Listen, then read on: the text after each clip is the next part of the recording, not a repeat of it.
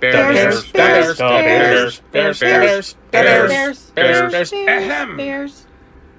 Bears Country Podcast.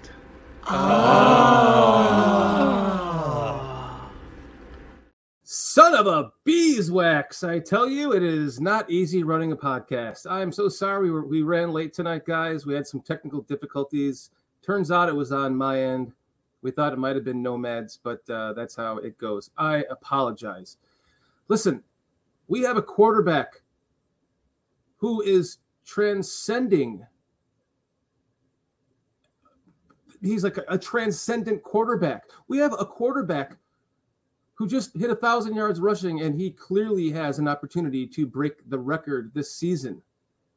I don't even know what to do with myself. I mean, it's kind of weird because we have a quarterback, yet he's putting up running back numbers, and he is getting better in the passing game. We all see it. We know he's coming along. We know he's going to get there. And man, is it going to be exciting to watch when he does. So we got Nomad coming up here. We got a special show. This is going to be a lot of fun. We're going to do some tape breakdown and stuff. Not breakdown, but just kind of look at some of the plays. This is going to be a great show. Sorry about running late. Kitty, let's kick this shit off.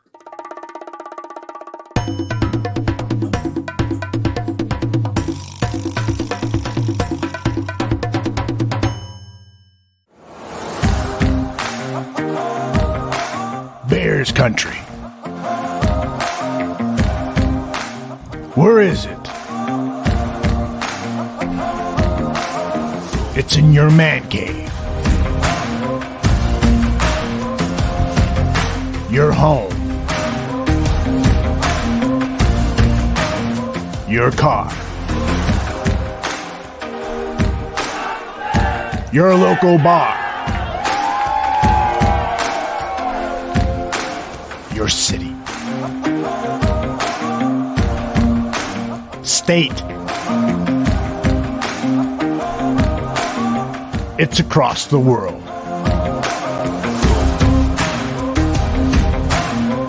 It's in your heart. And it's here. The Bears Country Podcast.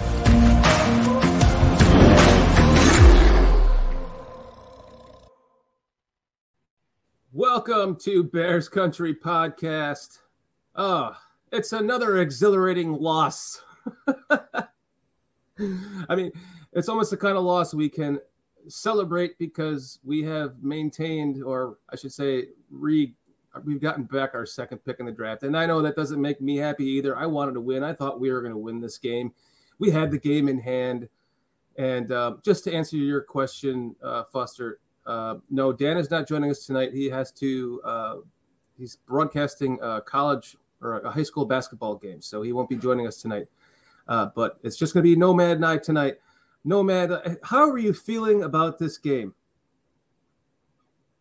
First of all, look, this is a Barroom production, and I got one question for you. What are we drinking tonight? Wait a minute. Before you answer that question, if you say anything other than hard liquor and some cheap-ass beer, I'm buying you a purse and a bra for Christmas, motherfucker. Sweet. I can give that to my wife because I haven't anything to get her yet. Thank you, my friend, because I'm drinking fucking seltzers.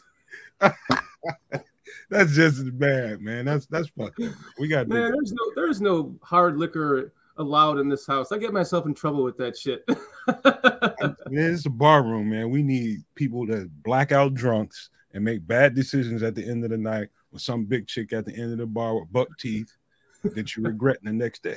That works great when you're not hosting a podcast.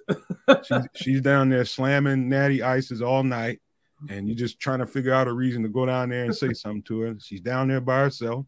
Anyway. No, I'm just doing it's basically water with a little bit of alcohol in it. It's just it keeps me thin, Nomad. Okay. Keeps my grandma thin too. So, I mean, the game, I mean, seriously, it's kind of a good way to open it, right? Another exhilarating loss, because it seemed like another one of those games that we lost that we didn't lose. You know what I mean? Well, I mean, like I told you before, disconnect your feelings from it all and just watch for the details. Look at what they're putting in place. Mm-hmm. Look at what's gratifying to me watching the games now is just watching everything I keep hearing some people call boring ass Matt Eberflus when he goes to the podium. Everything that he said that he was putting in place and the standards and the culture that he's trying to create with his team, I see it. I see it. You know why? And I'm just get off on a little side story, because I went to a program like that in college, and those coaches, my head coach was exactly like Matt Eberflus. It's one of those old school guys constantly harping on, the fundamentals, the basics, hitting, striking, all that kind of stuff, and tackling. And at first, it's like and just to put it out there, as a freshman, our team was exactly like the Bears team is right now. We brought a new regime in there, brought all these different new recruits from all over the country, and these people were the ones who were going to set the standard for the new crop that came in after us. Mm-hmm. And that's what I see happening right now. They just pound to the point. The message that he pounds, you're starting to hear Justin Fields sound like him. Mm-hmm. And that's what you want. You want your leader to be echoing your message. If you notice, when you hear Justin Fields talking about finishing games and different things like that, establishing a culture, that's directly related to Matt Eberflus and him harping on it and not letting up on it, and the rest of those coaches in that locker room. It's a beautiful thing to see, because I know from my team that year I came in there, that team was shit. And by the time, 2 years later, we was holding up national championships. And so I see exactly that going on here right now. It's about the buy-in. And I'm telling you right now, that's a tough. I told you guys on the last show, don't let no fucking body tell you that this isn't a good football team. This is a really good football team with subpar talent. Mm-hmm. They play their asses off. That is a fucking great way to put it. And we talked about the buy-in from day one on Bears Country Podcast. Go ahead. No, I was just saying, we talked about the buy-in from day one. I think one of our shows was named something about the buy-in. It was one of our first shows together, and you're still seeing it here. I know I don't really know how much speculation there is on around, the Twitterverse, because I really try as much as I can to stay off of it. I know I need to be on it more for, running a podcast, but even like my good friend, my best friend, he says that he doesn't buy into this hits philosophy anymore. He thinks it's bullshit. And I try to kind of explain to him that you're only hearing about that so much right now because it's so new. So all the reporters and everyone, that's all they had to talk about, because we brought in this new regime. They preached the hits principle, right? And then now here we are going into, game, 15 or something, 14 next. And the reporters are still talking about the hits principle, right? They're still asking them questions about it. In 2 years from now, you're not going to be hearing about the hits principle. They're not going to be jamming it down at everyone's throats. It's going to become part of the culture of the team. You're going to learn it from day one when you walk in the door, and you're going to follow that code until you become a professional in that system. And if it doesn't work out for you, you're going to move on. I really do believe that, to disagree with my friend, that the hits principle is something that does work, because it does give the buy-in, like you said, Nomad. And no matter how you look at it, you got a bunch of young men running around here just full of testosterone, running at full speed everywhere. You have to control that. You have to have stoplights. You have to have stop signs. You have to have yield signs. All that shit comes into play when you're controlling this large of a group of people, and the dynamics from ages and, quality of profession and so on and so forth. So, I'm glad that you brought up the buy-in because I do believe that you're seeing that. Do you see what Foster covers and Lynn Hayden, what they're saying in the chat? It's important. And I'm highlighting what they said in particular. Thank you, Lynn. Foster goes a long way with this team, a long way. It sounds like he goes way back. And he's watching a losing season. And to the average person watching a Bears game or watching a Bears season, it seems like a bunch of the same old. Mm-hmm. But what's going on is, I mean, it's really you're actually watching the brickwork being done right in front of you, so that you have something to stand on. And it's strange, Kitty. I'm going to pull up this thing so you can remove Nomad. It's just strange to see the Bears sitting here with the second pick in the draft. I mean, ESPN came out and said, or was it Sports Illustrated, that the Bears were going to have the first pick in the draft, and we all, I mean, you and I both had them at 11-6, so we scoffed our asses off at that. And here we are sitting. It's strange to sit here and look at this team sitting here right now with 3 games to go, and they only have, or they're at the second pick. That is something that I haven't seen since we traded up to get that pick in my lifetime. So it's weird because it doesn't feel that way. You know what I mean? It just doesn't feel that way. I'm going to ruin it now, Katie. Take it away. Well, I mean, I wouldn't get too enamored with what pick we have, because I'm not enamored with it. I'm just it's just shocking to see that on paper, Yeah, I mean, it's nice. I mean, at the end of the day, like I seen Greg talking on the show today, at the very least, you end up with the number 2 pick. But there's a lot of scenarios that can happen playing off of that number 2 pick or number 3 or wherever we end up picking. There's a lot to be had out there. And, you just, unless you feel like you have a guy that can change the direction of the franchise immediately, you don't get so enamored with that pick that you are blind and deaf to everything going on around you as far as the opportunities that can come about off of that pick. So, I mean, I like it feels good to be at that spot with some really good players sitting there. But I'm also of the mind that, hey, there's a lot of games that can be played here in this situation. I'm here for it. Mm-hmm. And it's got me, strangely enough, sitting here at the second pick has me looking at quarterbacks again. I thought I was done looking at quarterbacks, but the reason why I have been looking at them is to see, like, the potential of what teams are going to be, because we all know what happens when the season ends, right? Everyone goes into draft mode. Fans, I should say the teams first, then the fan, we're all part of it. And when you start looking at what the quarterback value is for that pick, that let's just say it ends up at the second pick or the third pick, what the quarterback value is of that. And so it got me into looking at quarterbacks, and someone that I like that I think is going to kind of jump up the board, not to get off subject, because we'll talk about all this in the future, but like Anthony, Richardson from Florida and Will Levis from Kentucky. Those are 2 guys I think you're going to see slide up the board. And they're going to cause teams to want to kind of go into panic mode and trade for one of those players. I really believe it, especially Will Levis, because that guy's, not only does he have a cannon, but his release is probably it looks like it's Dan Marino times 2. He has the most ridiculous release. So if you're looking at maybe a team like Indianapolis that might feel like somebody might want to trade up to get Will Levis or something like that, and they might want it, like there's just so many opportunities that can come from having that pick that it's going to be a lot of fun to dive into when the season is over and really speculate on things.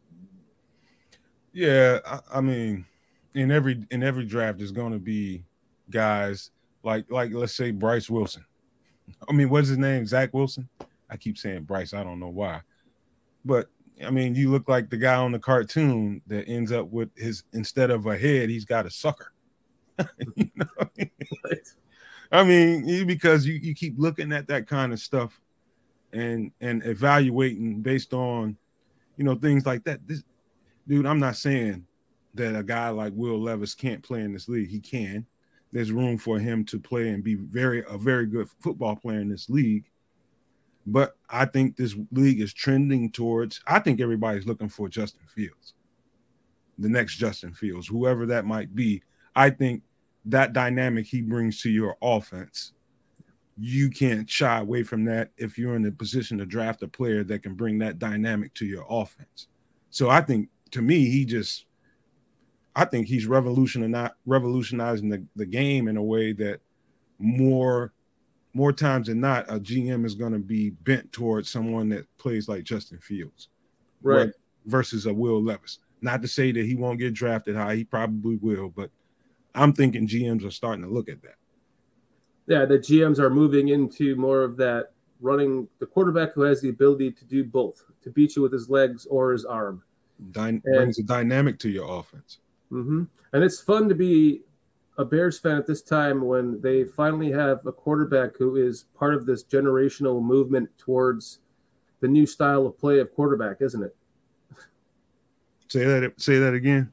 It's fun to be a Bears fan who having a quarterback who is now starting to become a trend that the NFL is moving towards because of our quarterback. You know what I mean? We've never seen that before. I heard you say a quarterback that transcends the game, right? And it's connected to the Chicago Bears. It doesn't even sound right coming out of your fucking mouth, does it? No. And if I would have, 12-year-old Dan or 20-year-old Dan who, that's basically my scouting of quarterbacks began when I was about 17 or 18 and hasn't stopped until Justin Fields. In fact, it recontinued, just trying to look at, like I said, what we can get for that pick. I would have never expected that quarterback to have broken the record, the Bears record for rushing, and be on the cusp. I mean, he only needs 70 yards a game for the next 3 games, and he'll break the record. I did not see that coming. I thought it would be, someone that had, but he does have the other qualities I was looking for, the touch on the ball. The only thing, if we're going to sit here, if I have to make any criticism of Justin Fields, I would say that I just wish he had a little quicker release, because that's one of the things that I think is a big trait for an NFL quarterback, is that the speed of how quickly you get rid of that ball out of your hand makes a big difference. And if you can combine all the other skills that it takes to be a great quarterback and have that, you're fucking golden. So, I mean, right now, if I had to criticize anything about him, it would just be, I wish there was a little bit of a quicker release, but that's just like, pulling hairs. I'm just trying to find something wrong with him. He's developing. He's getting better. It's going to come to him. You see that he has the talent, the deep ball skills. He has the accuracy. It's going to come. So basically, if you're sitting here with Justin Fields in your lap, and the only real criticism out of everything you've seen is his mechanical release of the ball, and you're probably talking about short yardage area, just being able to snap that ball out there really fast and give that person that he's throwing that ball. I know what you're talking about. We saw a bunch of those misses, right? That seems to be like that little bubble screen that he has a hard. In fact, I got a bunch of clips we're going to pull up, and we could talk about that when we have those, because we're going to get into that a little bit. That's you're right. So also, I mean, I think it also would help with, like Greg Gabriel was saying earlier today on the bar. Dan and Greg were talking, or Aldo and Greg were talking about, him getting. They were showing some examples of throw the ball now, and I think that's where the quick release would come in and I'm not sure if he can get there, because I think that's something that's you're born with more that you can learn. You know what I mean? No, absolutely not. That's if that's what you're you're right, because Aaron Rodgers is the perfect example of that. He had a terrible throwing motion coming out of college, and now the flick of the wrist. And I apologize, I didn't mean to interrupt you, but you're right. No, it's if that's the problem, if that's the issue, if you notice it, I've noticed it, Lynn and everybody else in this chat are noticing it. What do you think he's noticing? You don't think he's gonna get in the lab and fix his mechanical issues and start growing off of those? He's gonna get in the lab. You see how determined this dude is to be great and be a winner. He's gonna get in the lab and he's gonna start working on that. And it's just a matter of repetition, just like anything else. You know, I was a poor jump shooter when I was in the 8th grade. And my coach told me, he said, you have the ability to be a great jump shooter. This is what you have to do. And he got on me about my technique and being able to have a quick mechanical release instead of the, you know, I jumped really high to release the ball. It was like a rainbow shot. And he's like, and he showed me ways that I could shorten my shot. You know, I don't have to get all the way into the top of my jump to release this ball. You can start the release process on your way up. Right. And this isn't football. I'm just telling you, it was a mechanical thing. By the time midway through my freshman year, I was better than any upperclassman shooting the ball on the team. It was just me determined to put the reps in and just get better. And I turned out to be a great jump shooter. Mm-hmm. But that's with anything. You put in the reps, you can change anything about your mechanics that you want. It's not a talent thing. It's just about changing the dynamics of what you do. And how long did it take you before you had developed that? Were you still in 8th grade or were you in high school by then? Well, I was still in 8th grade and I took it to heart. I went every chance I got. I took it to the park, wherever I could, in the gym. Mm-hmm. Shit, I was trying to get it.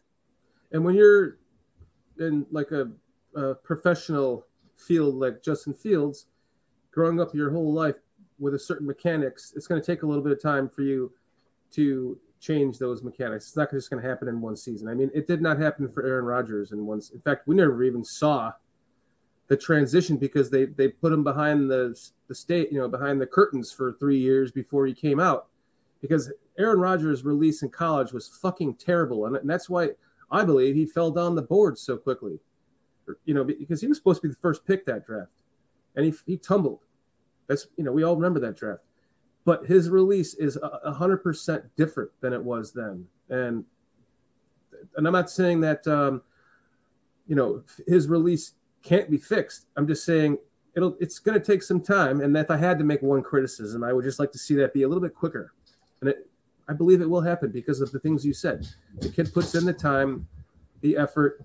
He loves the game. He rarely makes the same mistakes twice. My dogs are running around playing right now. I apologize if you can hear that. No, it's all good, man. What it is, this is like what we were talking about in the chat earlier on Greg and Aldo's show. We're talking about Alex Leatherwood and why he's struggling. The guy has left tackle muscle memory, and he's trying to rep and teach himself out of the left tackle muscle memory. That's what he knows. And they're putting him on the right side and it takes a while to get that out of your muscle memory. Not only that, once he's got it out of his muscle memory, to teach himself and be coached into the right side techniques that can help you get better, and so that you master the right side technique. And so just like anything else, it just takes time to rep it out of you before you get better, and then you can master it.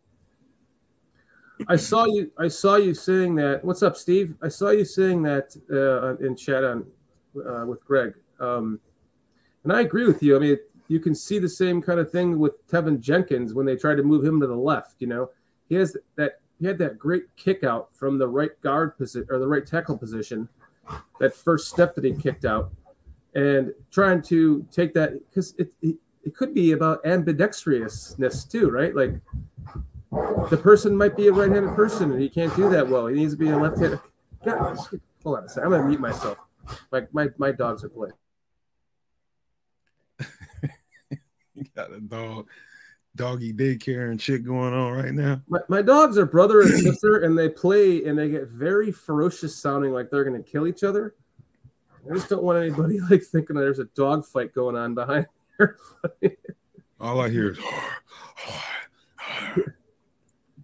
guys, relax. Go in mommy's room and play. Okay. You know, I think people jump to such broad conclusions about a player and they don't really know what it takes to have to adjust on the fly with. I mean, we're like Leatherwood. We're asking a guy to move to a foreign side of the football field for the last couple of years. It's been taking him his time to adjust to it and develop his muscle memory to be a right side player. Don't underestimate what your muscle memory will cause on a football field. Technique wise, it could, I completely understand some of the problems he's had on the right side because it's gonna take time. Can't just jump to the conclusion that, hey, he's no good, let's just throw him away. Fuck all that, man. I'm not listening to nobody that's saying that. Given time, that man, if he wants to, can clean that out of his system. It's just gonna take time. Yeah, it's gonna take a little time to work that opposite. And sorry, my dogs are out here playing again. Jesus Christ! You might want to let them dudes outside, man. I can't. There's no fenced-in yard. They're all pent up because they didn't get to play today because I had to do this podcast and get ready for it. So, yeah, it could be an ambidexterity thing, for lack of better words, too, where he's a left-handed guy and it's easier for him to do that, right? So, I know it would feel that way to me if I was lined up on one side, especially for most of my career, and then tried to move it over. I mean, especially when we're talking about the professional level. So, I mean, like Greg was saying, he's a work in progress, and he's probably going to be better suited at a guard position. I mean, wouldn't you agree? Well, let me point something out to you right quick. And I just want to get anybody that's out here in the chat. I just want to try to get you to picture what this might look like to you. So, I was a left side corner. That's called the island on any football team. The best cornerback goes and plays on the left side, and in a 4-3 defense. Been playing that position pretty much my whole life. Even in college, it was easy for me. But all of a sudden, my college coach wanted to move me into the slot as well. He wanted me to bounce back and forth. Now you thinking, okay, how much of a difference can it be going from a left side corner, a hash corner, into the slot? Okay, it's like a few feet away from each other. You thinking to yourself, like how hard could that be? No, sir. You got to cover a lot more territory in that slot. Where that man goes, you go. I never had the ability to do that when you're a hash corner on a side, because a lot of time you're in zone and you can't come out of that zone to chase a guy down. No, when you're a slot corner, that's a whole different technique that you have to learn. See, look at the difference in what you saw out of Kyler Gordon early in the season versus now. Right. Took him time to put those in his files. Those mistakes and those lessons that he had to learn in his files, and he looks like a completely different player at this point of the season now. I like what Cliff said. It's like jumping in a car with a right-hand drive where you shift with your left hand. It's like going to Europe and driving a 5-speed, right? Yeah. Because you'd be like, first off, I'm doing this with my left hand. I have to shift this thing, and they'd be like, wait. I wonder how. I'm sure the car still has first gear all the way to the left, right? Left and over, left and up. I would imagine it does, but that would be weird because you would think you'd be doing it the opposite with your left hand, right? You'd want to go in and up instead of out and up. Feel like you're going in reverse almost, you know? It's weird. It's just one of those things it just takes you time to get used to. That's why I don't jump to such broad conclusions when it comes to these players, because like the Velus Jones thing, let me just go ahead and get it on out there before everybody starts with the Velus Jones shit. I'm not gonna be that guy who I'm not gonna go along with the crowd and just shit on the guy and say, hey, you know what, just because I want a hot take, all right, we tried, he doesn't work, let's just get him out of here. No. What I would do, and I'm thinking the coaches are probably thinking the same thing, is you believed in the guy when you drafted him, right? Right. You had complete belief in what he could bring to your team and your offense when you drafted him. Right. And he's having a hard season. He's having a problem with his techniques with carrying the ball. Instead of the hot take and wanting to run him out of town, if I'm the GM or a coach, I'm doubling down. I'll find a specialist in the off season because there's specialists for everything you want to do on that football field, whether it's throwing the ball, you want to improve your feet. They got specialists out there for everything, even carrying a football. He can get better. You double down and you invest in him.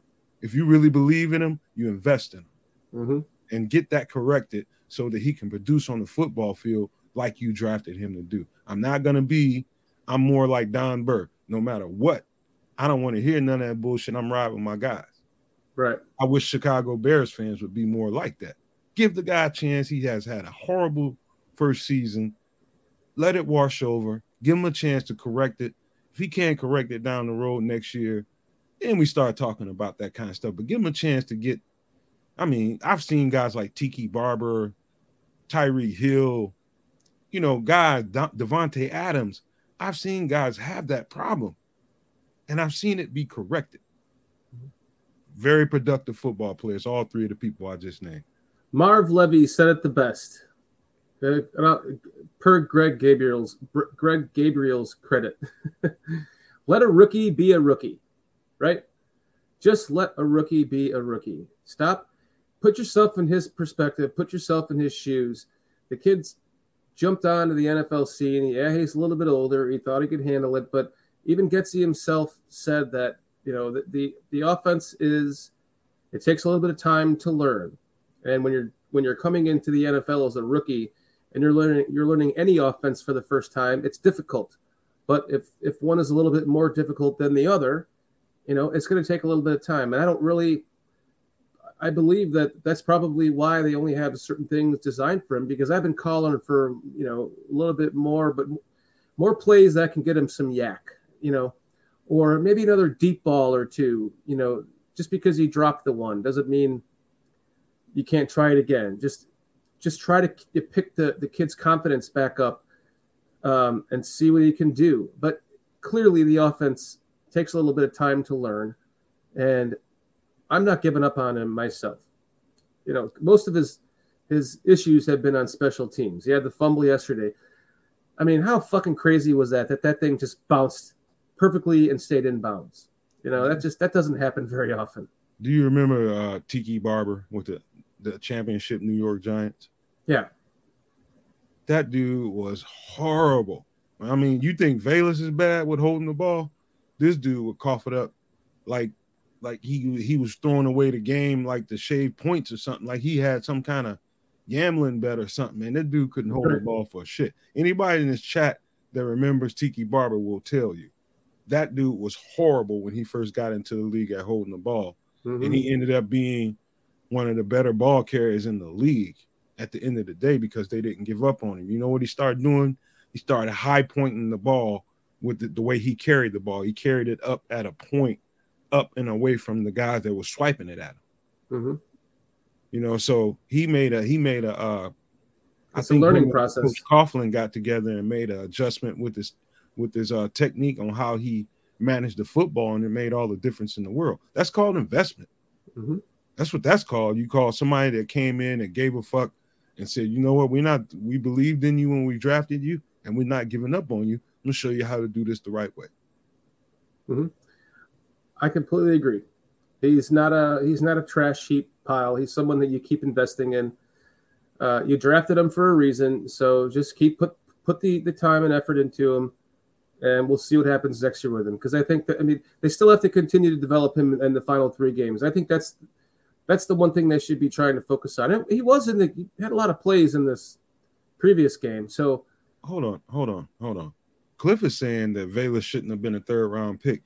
I don't know what way of thinking do we as fans think we're smarter than evaluators. Man, these people thought that he was a 3rd round pick because they believed in what he could bring to their offense. Who am I to question that? If that's the narrative, then Braxton Jones shouldn't have been a 5th round pick. Right. I mean, that's just, I respect the hell out of Cliff and what he brings to the table, man. But I think that's a bad way to look at it, man. that just opens up the door for criticism that's not warranted, man. Who cares where somebody's drafted? Yeah, because draft projections mean nothing when, if that was the case, Patrick Mahomes would have been the first pick or the second pick in the. Oh, I got it. Would he have been the first pick in that draft? Over what? If you were to redraft the Patrick Mahomes draft, would he have gone before the Browns defensive end?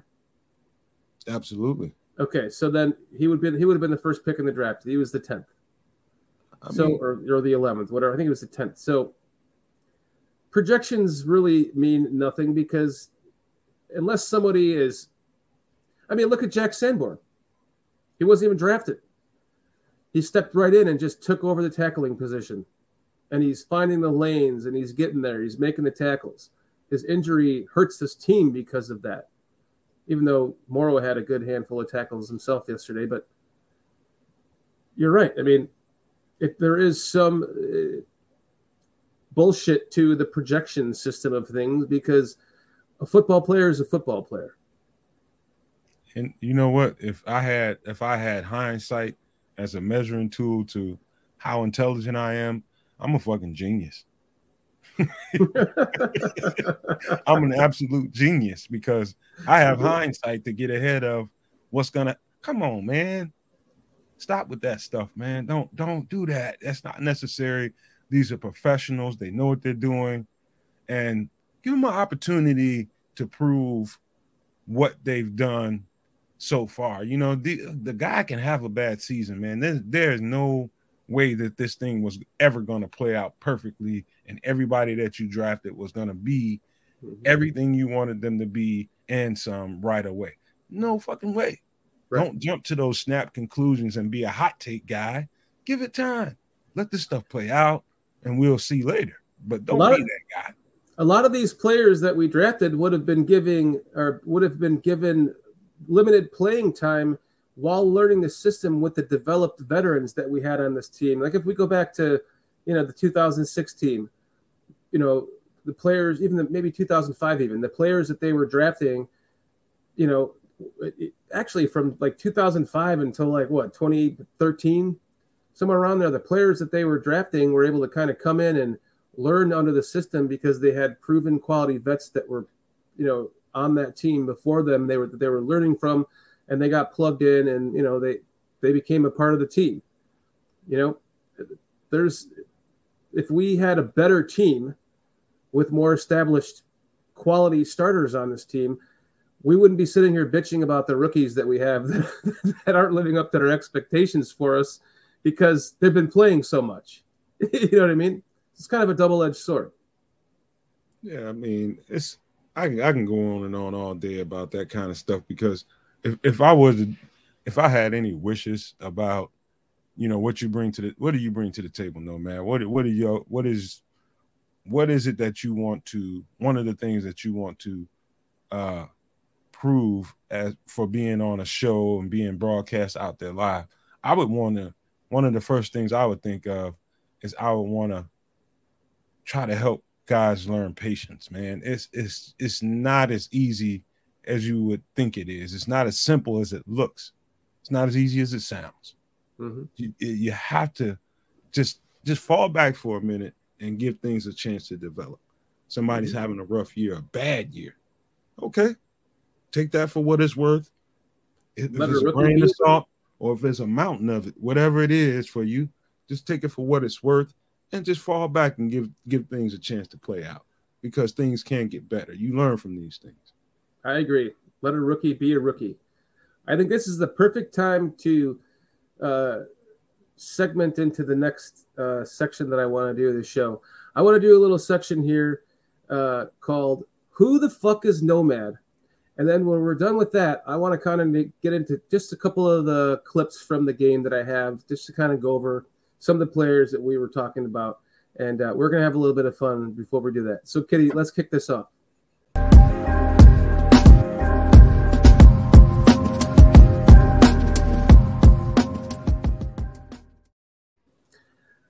I figured out who you are, Nomad.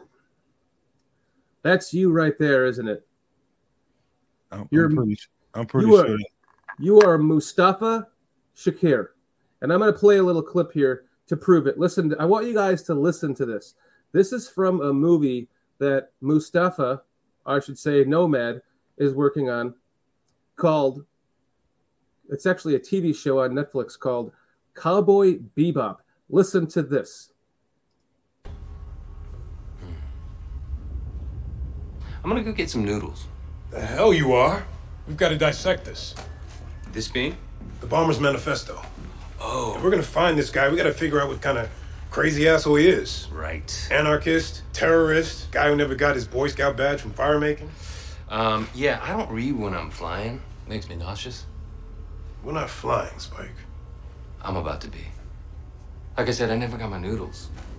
Spike! Spike! We're in the middle of a goddamn job!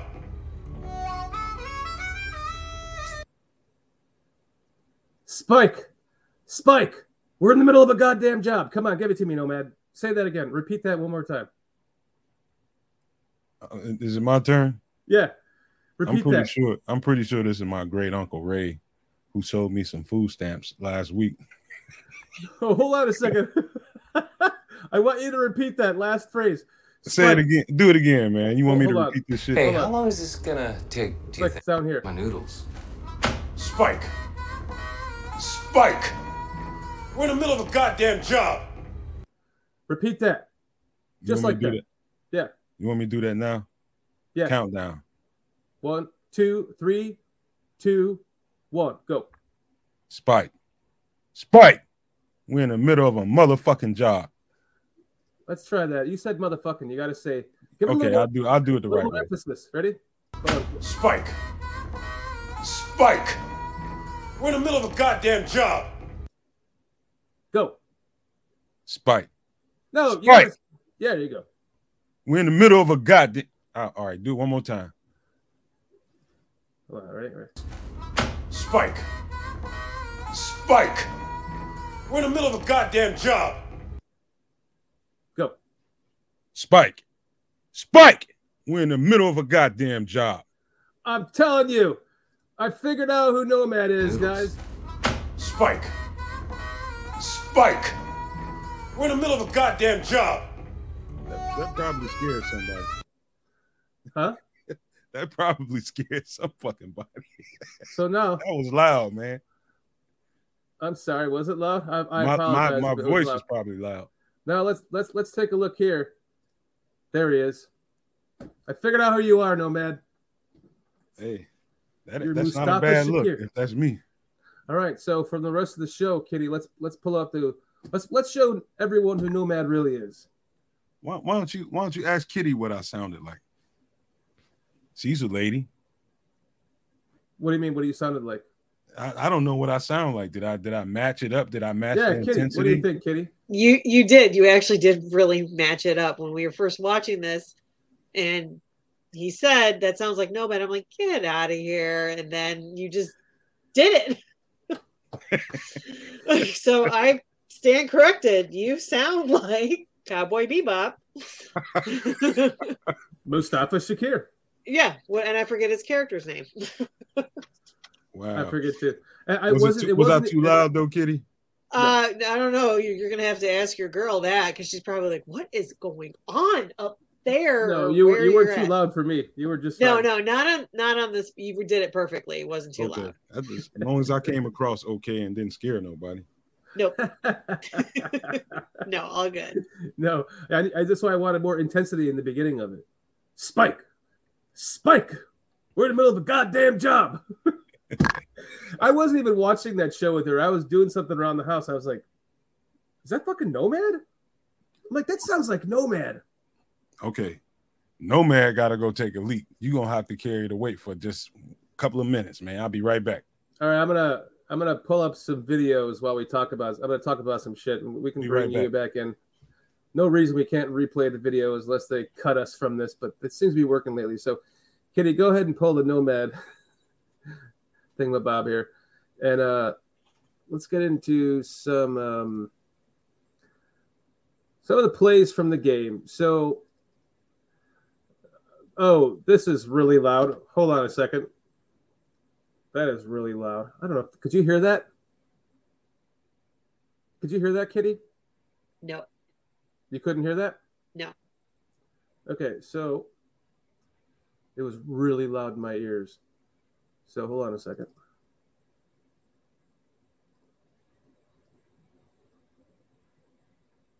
Okay.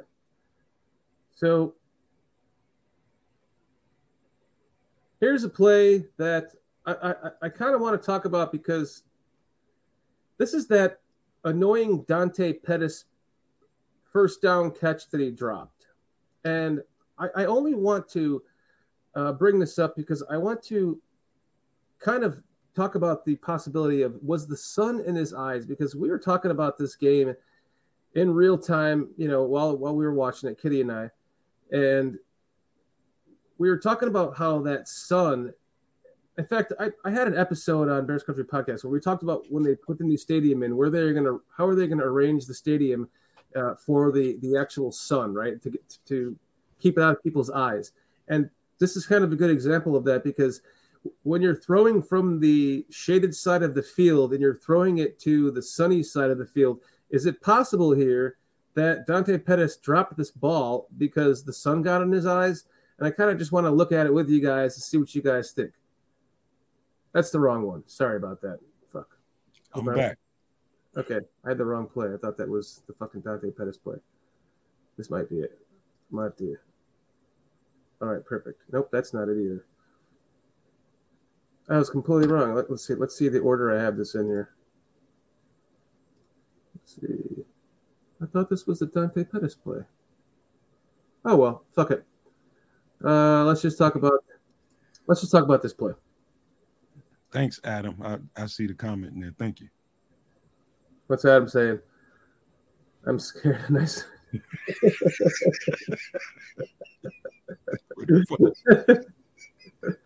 Is that your second dump from the Chicago style hot dog you had today? No, man. I work out, man, and I sweat a lot, man. So you got to replenish some fluid, so you're gonna end up cramping at the end of the night. Mm-hmm. This is true. Okay, so this is just kind of a Leatherwood play I wanted to pull up here to go over. So we were talking about Leatherwood a little bit earlier, and we're looking at just kind of what's happening here with kind of some of the things Greg Gabriel was talking about, where you need to be like in a sitting position. You need to have your ass down and your hands up. And he's just been kind of standing, kind of bending at the hips. And if you watch Leatherwood on this play, he gets burned, man. He was getting smoked all day. He's being a big guy being beat by a smaller, quicker, faster guy. And it takes a certain kind of technique to be able to match that. Mm-hmm. And he's working on it. He's got to get back in the lab and get busy. I didn't see anything there that can't be corrected. I didn't either.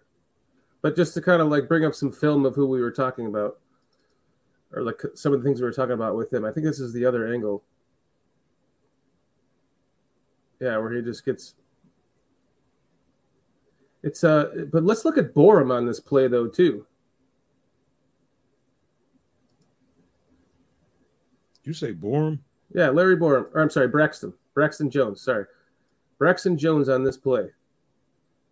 Like, this is hard to believe. Once he gets some lower body strength.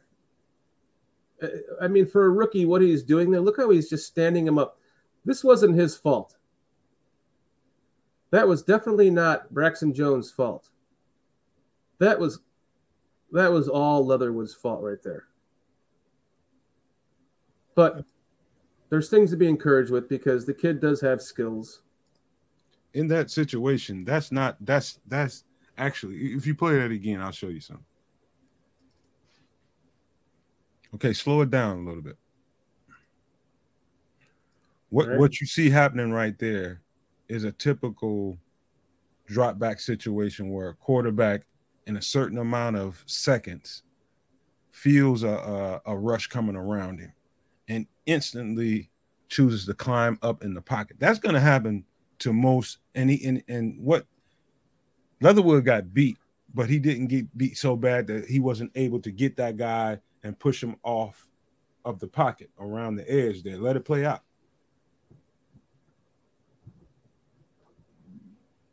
Yeah, he did. He still was able to get him around the perimeter. But look at where his feet are at right here. Look at his body and his feet, his positioning of his feet. That right there is, he's already been beat. There's no making up from that, man. Unless you're going to get a penalty. If he gets, as long as he's got his hand, and he's beat right there. That's where he's beat right there. But he's still able to keep his hands on him and not completely lose that rep because Justin felt it and slid up. But this is kind of a thing we're talking about with the going from left to right, right? That swing kick, that first step that we all loved from Tevin Jenkins coming out of college. Look at that. He's jumping. He's not taking a huge step back like Jenkins did. He's actually taking a hop back. And I think that just might be some of the reasons why people are having so many issues with him playing the tackle position and why they project him as a guard.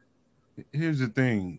Justin is not oblivious in the situation. He knows that we have an offensive lineman in here that we're working on. We're trying to fix his issues on pass sets in situations like this with probably a faster. Yeah, he is smaller and a faster guy, so he knows it. You can see in what Justin is doing. He's aware of what's going on the right side of his face, and he's ready for it.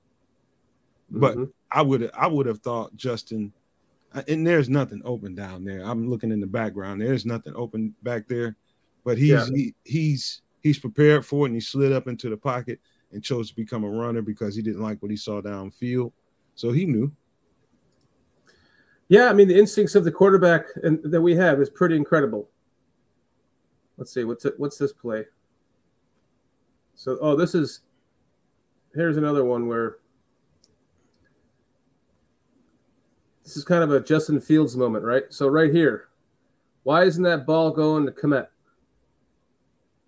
These are just some of the clips I pulled up from making the Justin Fields every play video that I had. And right here, I mean, look. Probably because of that linebacker right there that's coming down. You see him right here?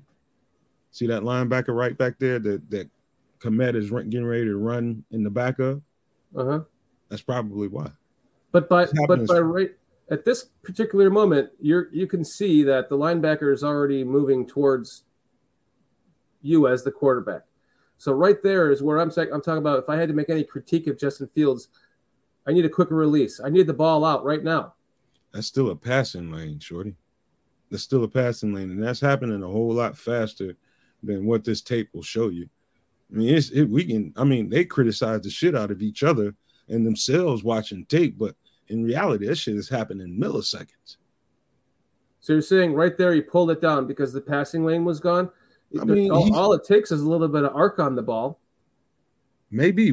For one, you can't see what's going on behind him, behind Cole Kmet. Let's see if I can zoom this up. Nope. You can't see what's going on with Cole Kmet behind him right there, but you can see here. Yeah, I mean, unless he was worried about that. What is that? He's worried about the safety there. You know how many plays like this I've seen where you have because what that guy is, that linebacker that Cole Kmet is running behind. You know what that is? That's a spy. Mm-hmm. He's a spy, and he's trying to basically determine what this dude is about to do. Whether he's going to run the ball, whether he's going to try to drop it off behind him, whatever he's trying to do. He was when you slowed that play down, he was in the passing lane at that moment. Mm-hmm. And so that's what you have to consider, what Justin is looking at in real time. I've seen too many times where that spy will fucking jump and take that ball away. So if I'm looking at that in real time, which obviously things happen a lot faster. I mean, not to critique the play because he's probably got more yardage out of the check down there, but just kind of some of the things that, like, if I had to make any, because I can't sit here and make things all rosy about Justin Fields all the time. I love Justin Fields. I have nothing bad to say about him, but at some point you do have to, like, you do have to compare and I shouldn't say compare and contrast. I say you need to find the pros and cons, right? Some of the things that need to be worked on in this case. I don't know. I don't know what I get out of trying to find a flaw in a second year quarterback in a first year in a system. I don't know what I really get out of that, but just to know that, yeah, it's going to be a whole lot of flaws. Look at that. To him, that's a guy in the passing lane. That's a guy in the passing lane, and the guy behind it's like an over-under. So, I mean, it'll be easy to find little things about what Justin does on the field or doesn't do on the field, but that's not my job. That's for coaches. So right here, when he decides, look, because he's about ready to rip it right there. So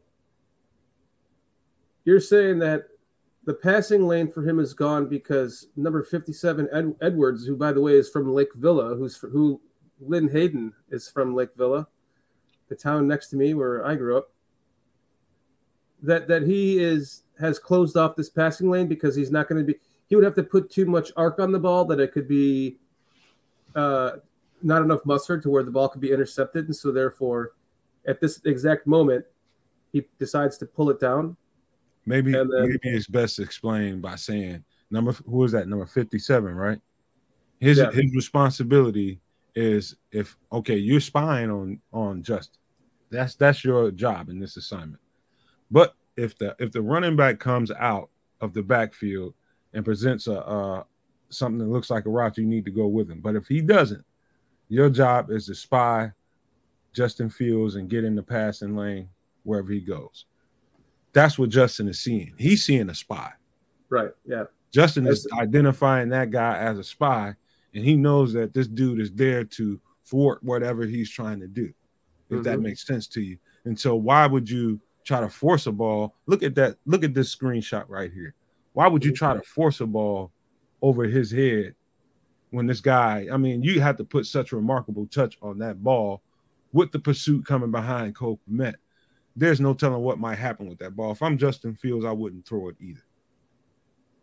Brian Ribberg asked, do you think he could make that throw? Like what?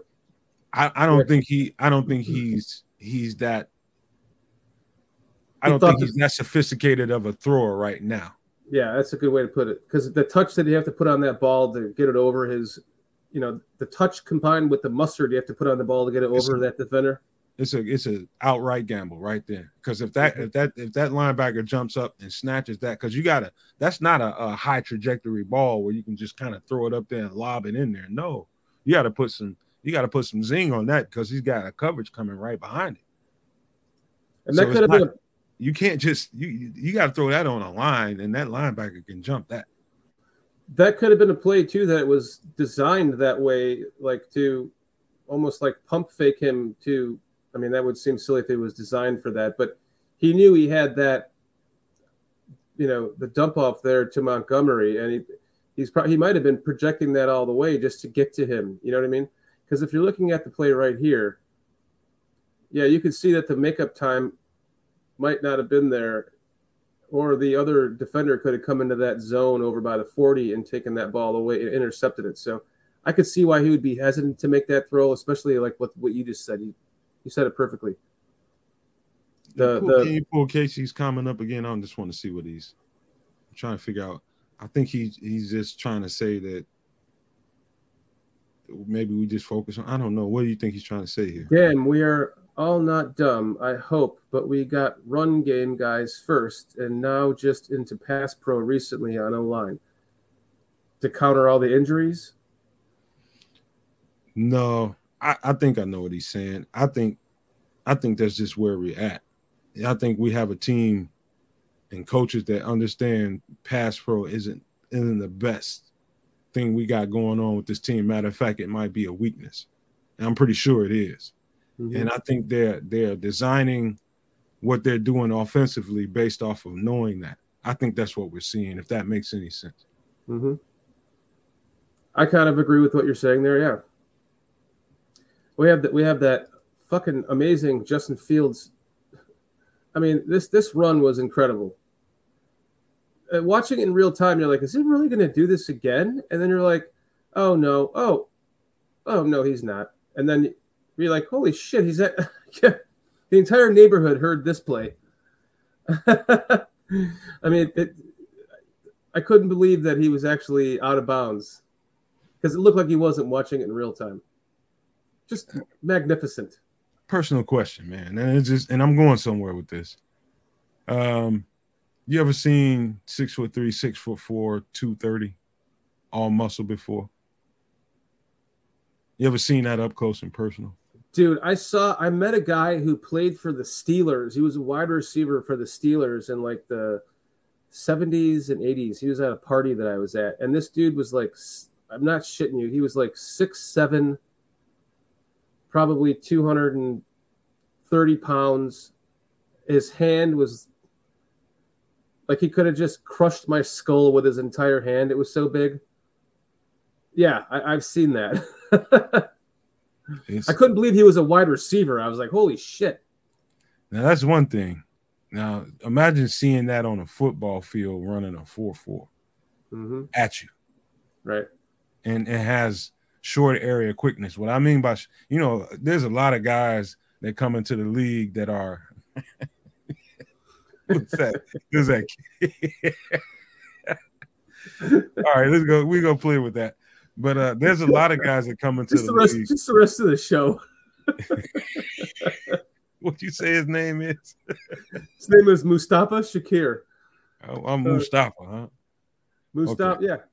Yeah. That's you should know your name by now, Nomad. Mustafa, huh?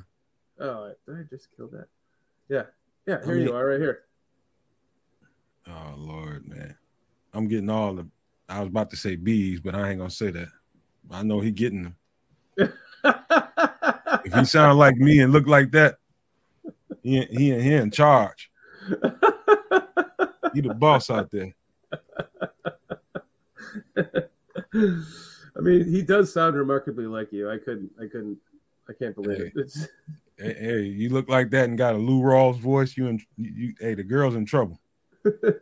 You will never find. Are you at least bald like that? No, I got a head full of hair. Oh, so you look like this. I knew it was you. Pretty much. That's a lot of fun. All right, so I have some more tape here if you want to talk about that some more. Let's see. I think that's just the highlight play of the last touchdown run. I have some more kind of offensive line play here because at one point they were sacked on like 3 consecutive plays. You see what Leo just said on there? Just let that sink in. Mm-hmm. Let that Justin sink. Justin is 6'3", 220 pounds, running past corners and safeties. It's freaking crazy, Leo. It's crazy. Let's pull up some more of this. Let's talk about this play because this started the string of sacks that happened at this point in the game, and again, it's another Leatherwood play. Not to keep shitting on the guy, but just to kind of show you some of the improvement that he needs to make, moving forward on this team. If he's going to stick, because that's almost the same play. He has his body turned again.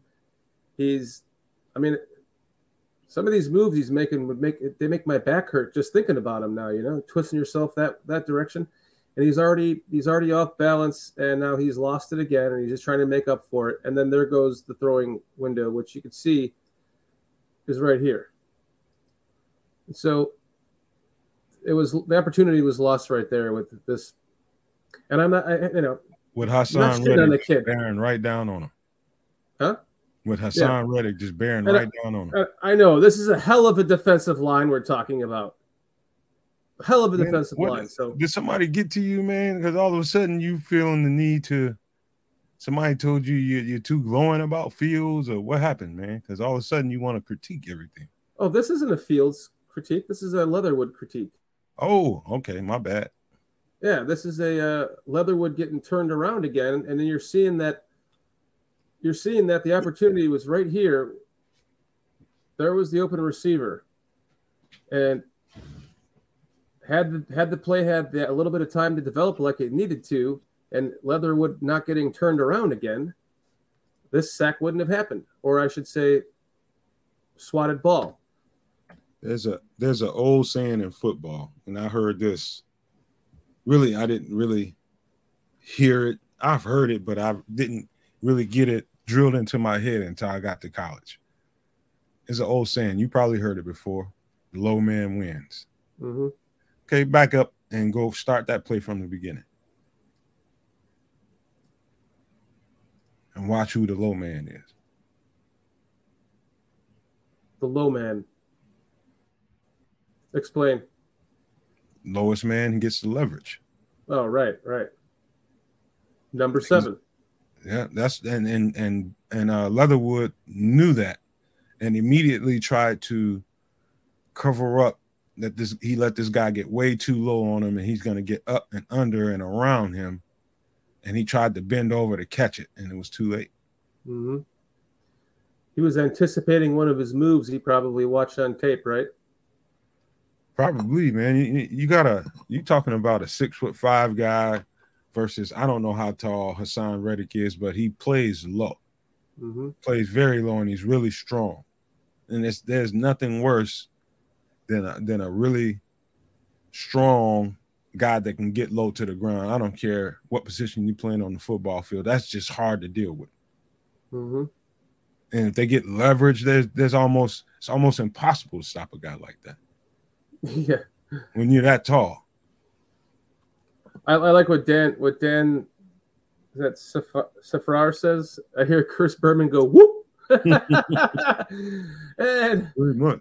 Hassan Reddick goes right past Alex Leatherwood, whoop, for another sack. It's almost unfair sometimes when you look at these games and you see these tackles and what they have to deal with, the different athletes and their body types and skills that they have to deal with. You get a guy like this, this is all hell for a defensive tackle, because he's just not, for your average defensive tackle who's like 6'5", 6'6", 300 something plus pounds. He's just high. Mm-hmm. But let's just say that guy was Trevis Gibson on the other side of the ball. That's a much easy play for a defensive tackle. An offensive tackle. Who knows? Is probably going to depend on his power rush. You could meet that force with force. You can't meet speed and quickness with speed and quickness if you don't have it. That's true.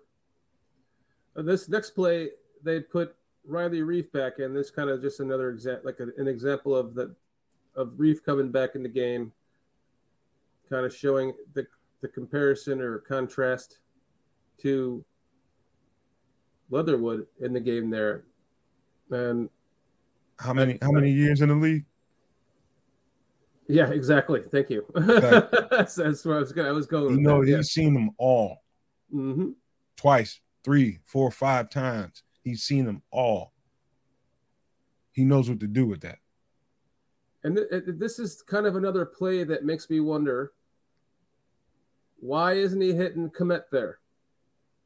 It's just not to, again, I'm not shitting on Justin Fields because we both know how much I love Justin Fields, but I'm just trying to give some perspective as to how he can get a little bit better as a passer, just getting rid of the ball quicker, whether that's the release or just finding the player in the right position at the right time.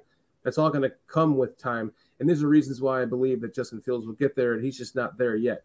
The ball should have been good. Maybe he might have been. I mean, to be fair, you can't know exactly what's going on in this play yet until we see like the all 22 of it, but he might have been looking for something to develop deeper. I know that's what it was. It's 1st and 10 though, so you might think that he just would take the Komet pass right there, I know that's what it was. And you can't make him into something that he's not. He's naturally going to look for the big play. Yeah. And to be able to teach his mind to not always go for that right away, that takes time and a little bit of savvy to learn. You want him to be the Drew Brees and dumping it down to the running backs and the little curl patterns. You want him to be that guy, but he's looking to see what he can gain down that field. And I like guys like that. But in time, he's going to develop that, that's not always going to be the ideal way to go about this football game, depending on how they want to play the game. You might have to go out there with that mindset that, hey, I'm just going to take what they got underneath because they want to play a shell coverage and take away everything I want to throw deep. So I'm just going to have to take this stuff. But he will get that drilled into his head. Right now, he's still pushing it. I love the mentality of looking for that big play. And that's what I love about this quarterback. And he the accuracy that he has to do it. It's going to be exciting to see moving forward. Like when he develops more in this offense and he finds all the plays within the plays, like we've talked about many times before, the plays within the plays, it's about mastering that offense. It's also, man, just a little 2 cents to that. Also, that check down game and that whole thing, it's habit forming, just like looking for the deep ball is. You start doing that so much that you don't even pay attention to what's going on down the field. And you end up being a Drew Brees or somebody like that before you know it, you don't even have the arm to fucking throw it downfield because you spent your whole fucking career dumping it off to your athletes. I mean, seriously, man, it's all habit forming. Yep. So what you want is a guy that has the right kind of balance of, I want my shot down the field, to a guy that also is willing to accept some of those dump offs and get his mechanics right to release them right. So that's what you're looking for. And I think he's got all the tools to get there. 100%. 100%. This is a Cody Whitehair getting blown up play. Let me pause it so I can.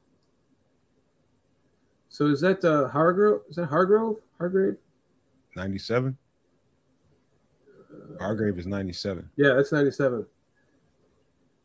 I mean, he just gets mauled over here. He's a beast, man. And you know what? I seen somewhere somebody made a little video that Cody Whitehair might have had a knee injury or something, and he played the whole game. And if that's the case, he overset right there. He just missed him. But if that's the case, if he had some kind of knee injury, then you would expect that his lateral quickness to be able to catch a play like this would be affected by that. I don't know how true that rumor is. Well, that was a little stunt play though. So his defender kind of shed himself into that was actually a really good defensive line play right there. I guess I can't really shit on Cody Whitehair too much for that. You see what Dan Safier said. Thank God he came back out after going to the sideline. God forbid we see the second coming of Steve Stubb. God. Oh man, I turned right to Kitty when he came in. I was like, oh fuck, here comes an interception. He gets one pass, it's almost intercepted. Man, listen. Thank God we got the guy. When I say the guy, I look around the rest of the league, and even with Lamar Jackson is nothing like this one. He's close, but he's not like this one. And Lamar Jackson has what, 5-6 years on him? He's a much better passer already than Lamar Jackson is. Lamar Jackson is becoming a lot better passer. I like what I've seen recently before he got hurt. He's becoming a lot better passer. Yeah, I shouldn't say than he is now, but than he definitely was at this point in his career, even in a couple of years after. There's one that has all this skill set, and that's him. Yeah, you're right. It's exciting, man. I can't believe we got him. I can't believe it. He's in Chicago, man. Think about that. He's in Chicago. And he looks so damn good in that uniform, wearing number 1 too, doesn't he? Man, dude, there's so much I can go on and on about with Justin Fields. But the thing about, everybody gets all enamored with his, big play ability to throw the ball down the field or make a big long run. What I'm enamored with is what I was enamored with at the beginning of the season when we first did a show, was that tiger in him. That dude has something in him that nobody else. I mean, he's got that Tom Brady mentality and some. When he ran over Deshaun Elliott in that end zone for that touchdown, that just to look at the sidelines and how his teammates reacted to him was all I needed to see. Yep. That was everything to me. He's got his teammates full. He's the leader of this team, isn't he? Man, with a bullet. Shit, this you kidding me? This is the play that I was talking about before. This is the Cody Whitehair getting blown up by a Hargrave play. Like, let's just watch this in slow here. Cody just gets manhandled here. No, actually, I was wrong there again. That was another stunt, wasn't it? Yeah, he just kind of gets... He got fucked up by those stunts.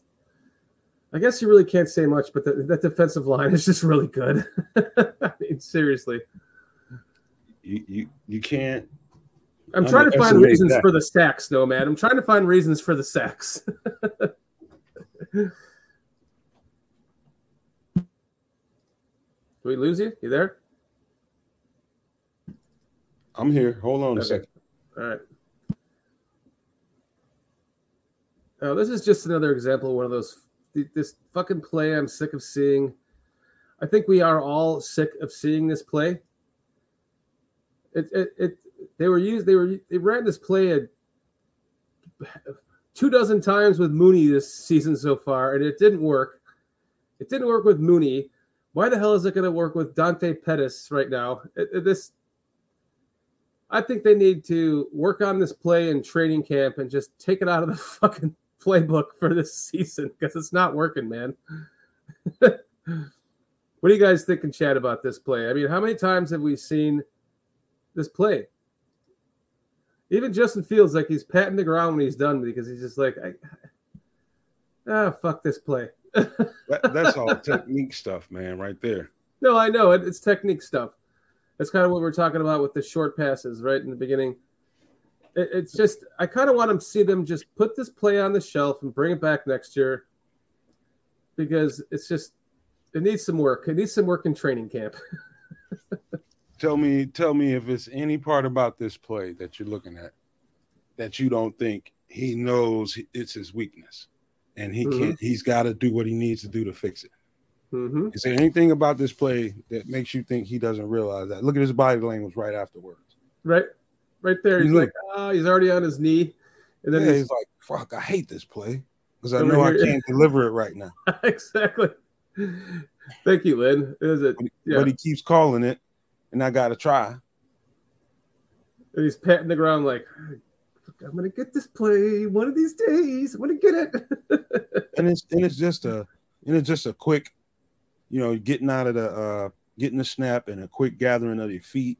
And it's just in rhythm with gathering your feet. Now, if this might sound weird to you, but it's just as the ball is coming to him, he should be getting his feet ready, gathering his feet and turning his body towards making the play. I mean, that's all in unison. I'm not talking about you do one thing and then you do the next thing and you do the next thing. It all needs to happen like in unison, like it's oiled. And that just comes with repetition, practicing that. Gathering your feet as the ball is coming to you. Yeah. Look at the spin that he put on the ball with the arm angle that he used. He put it out in front of him just a little bit too much. Look like he's about to. If he could have nailed him there right in stride, look at that. If you could have just hit him right in stride, right there, boom, that could have been easily a 10, 12, 15-yard gain. I'm uncomfortable watching him, just looking at it, knowing how uncomfortable he is. Trying to do it because he knows he doesn't have that technique down. Look, his feet are stuck in the mud. He doesn't move them, and he looks like he's about to sit down and take a shit. Right there, he's like, I'm squatting. Right. It's all wrong. Everything about that is wrong. Right. You think he hasn't seen that on tape and said, this is fucked up, man. I wish you stop fucking calling this, man. Just for now until I get to work on this shit. This is foul. That looks ugly as it is on tape with us looking at it. Imagine him looking at that with the coaches and the rest of his teammates after the game. Yeah, for sure. It's ugly. I'm sorry, I was just missing some private chat in here from Kitty. I'm getting in trouble. She had to come in here and pull up a sign for me. It's time to wrap it up, huh? No, just something I was forgetting. We'll get to that. I got 3 more clips, Kitty, and then we'll get to that. So one more clip here. I forget what they are. So what's this one? This is the one I was talking about. Oh no, that wasn't it. That's not the play. I thought that was the Dante Pettis drop. I was trying to make a point to the Dante Pettis drop that was a first down. It was very similar to that play, but it was to Dante Pettis, and he dropped it. A Sun issue being the possible issue to that. Let's talk about this flea flicker here that completely failed. And this kind of goes, this is on. That was a pass interference is what it was. Yeah, let's figure out what's going on here on this play because this looked like a good play. Like something good was like right there. You see the confidence in the rip of the ball. You're like, this is going somewhere. You're like, how the fuck was it? Absolutely nowhere near him. See Dan's comment there? Silver lining, I believe he had the highest QBR against the Eagles defense with a 119 passer rating. Imagine if he had anything Jalen Hurts has. Yeah, that's true. We actually have that. We can pull that up in a second here. But this here we see Velus Jones trying to get inside to the ball, right? That's a pass interference, man. Coming from a DB, I know what that is. That's you walling off the guy so he can't get inside you, and that's pass interference. You're impeding the progress of a receiver. At this particular point, Velus Jones is trying to make that cut, right? He knew where the ball was dropping at, and he needed to get inside. And this dude, he also knew that, and he's taught to keep that dude on your outside hip. And that's the way he played it, but it was an interference. Right there, he's getting pushed to the sideline right there when he's trying to make his – go back a little bit here. You can see him trying to make his cut right there to the inside, and then he starts getting pushed by the defender towards the sideline and away from the ball, and the defender is not looking at the ball whatsoever. That is entirely a pass interference call that was not called. And I'm sorry, I'll say this so you can go. I pulled this comment or this play up because somebody commented on the Justin Fields video that I made. What happened with that play? And I just kind of wanted to talk about that to kind of point out for some people because I had wondered watching the game in real time what happened too. And then you see it here and you're like, oh, right there is what he's trying to make his cut inside to where the ball's supposed to be. And they didn't fucking call it. I'm getting sick and tired of seeing this shit. Well, this is where I can tell you and anybody else that's watching this. I can give you some stuff about this. This is the green part of Velus Jones being a rookie and not being understood on the things that you have to do if you want to be able to make plays or be able to get what you're trying to get in that situation is if you can't complete it, you need to be expressive so that referee throws a flag. Mm-hmm. He wasn't expressive enough at the top of this route when he felt this guy was impeding his progress. You got to be expressive with your arms. And I know this from battles in practice when my college coaches brought in referees to teach us up on what to do in order to bring attention to the play that you're in. You have to be expressive as a receiver. That's a great point because if you would have just been like, what the, you see it happen all the time. And then flag comes out. Let's watch it in real time. He knows he can't get inside. Okay, be expressive. Hey, what the fuck? Throw your arms up. He's like, yeah, I fucked that up. I couldn't get there in time. Good call. He's just green, man, when it comes to that kind of stuff. But that's sophistication and savvy. You gotta go through that to learn what to do. If that makes any kind of sense. You have to go through that experience. That's a great call. Let's see what this play is. This is the last play. I think I wanted to talk about. Oh, this is the touchdown. Yeah. Pettis. This was just a nice improvisation play that I wanted to talk about with Justin Fields because let me pause this right about here. So here we can see we have Reef is in the game. It's not Leatherwood. Justin Fields he's looking. He looks like he was looking for Kmet there at first. Saw the window wasn't open. The passing lane wasn't there. And then he just takes off. And this is just a play that I love because it's just Justin Fields being Justin Fields, using his legs. And then this pass, the way that he threw the ball here, well, let's watch it on the next. Before you get carried away with this one, can you pull up Dan's comment again? The most recent comment. That's a very good point there too. If Justin had thrown that ball a little closer to Valus, definitely would have made a difference in that play call for sure. Good point, Dan. That is a good point. Yeah, because the refs might have seen that ball as being something that wasn't completable, right? Something like that, yeah. That happens. Mm-hmm. I thought I had the entire play of this where it shows the other arm angle that Justin Fields had on this ball, but it's just this is what I love about this quarterback is he stresses the hell out of the defense with getting out with his legs and getting out into open space where he has a passing lane to throw from, and then you see the improvisation with the receivers, and that's kind of a similar touchdown to the Cisco game, right? Yes. Yeah. Just a little quick point. Pringle is the best player on the team at breakdowns.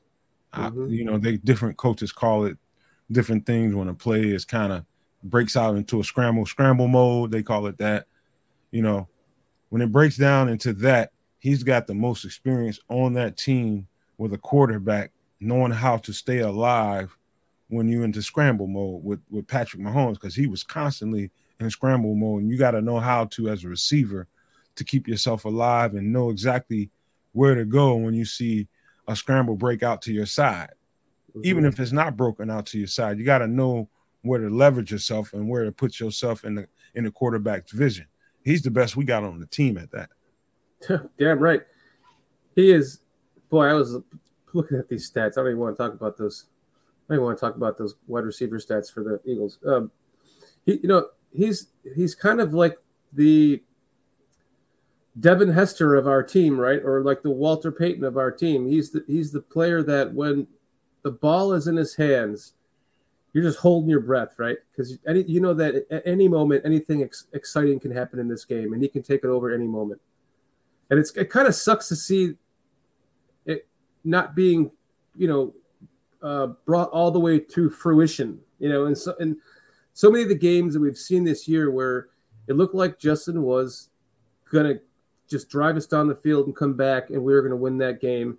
And for whatever reason, a handful of them, it didn't happen. And there's not really one of those that I can fully blame Justin Fields for. So if you take away those games and you give us those comebacks, those are the things that you get from a team that has a buy-in system or has bought into the system. They've been in the system for a couple of years. The players have been developed in it. They're able to add another draft class like this that doesn't have to play as much because they have the developed starters on the team. And you start to see this team just get better through time with just that process. And it's exciting, man. It's an exciting time to be a Bear. I thought we were going to be 11-6 this year, but fuck it, we're going to be that next year. Here's an interesting note for you. Imagine, I bet you probably lost count of how many big breakaway runs that Justin's had over the season. I have. You probably have lost count. I have lost count. Now, imagine this is a team, and I'm never going to be one to shit on the quality of the receivers. I think we have decent receiver quality, but not to the level of what we're probably going to put in this building come next year. So you can probably chop in half a lot of those long runs. These are going to turn to long throws. Right. A lot of this stuff is going to be long throws. He's going to shorten that will to want to just take off and be a game-changing player with his legs, and he's going to start developing what he's seeing downfield and make big plays down the field with his arm. Mm-hmm. So that's what you can see coming next year. I see that already.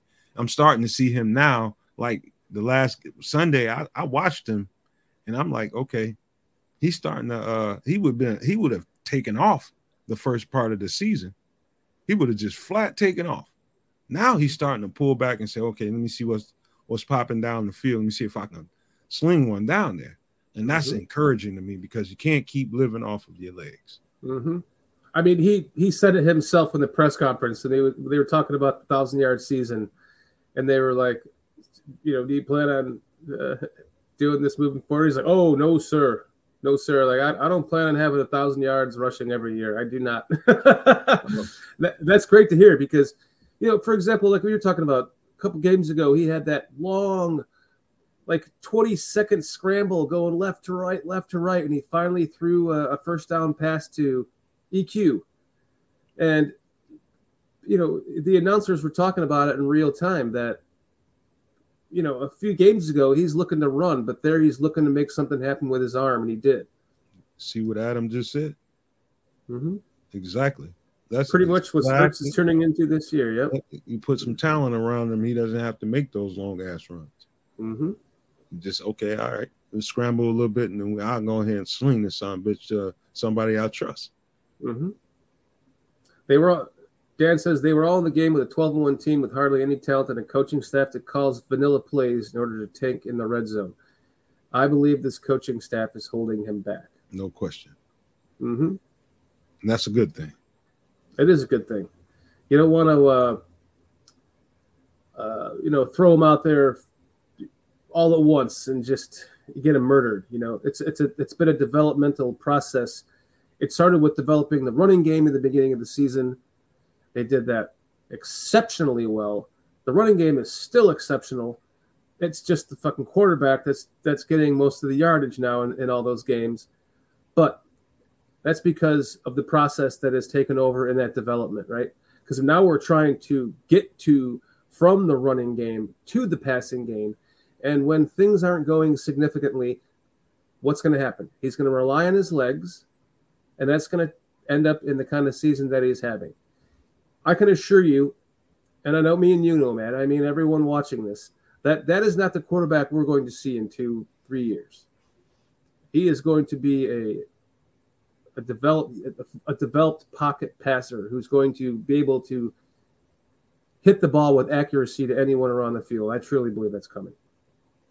I know there is no shadow of a doubt this guy Justin Fields he's going to progress year after year after year.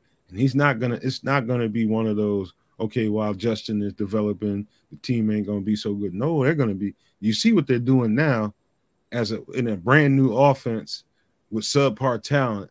They're giving teams every fucking thing they want. Any team that comes in here. And that was what I was looking for in this battle with Philadelphia.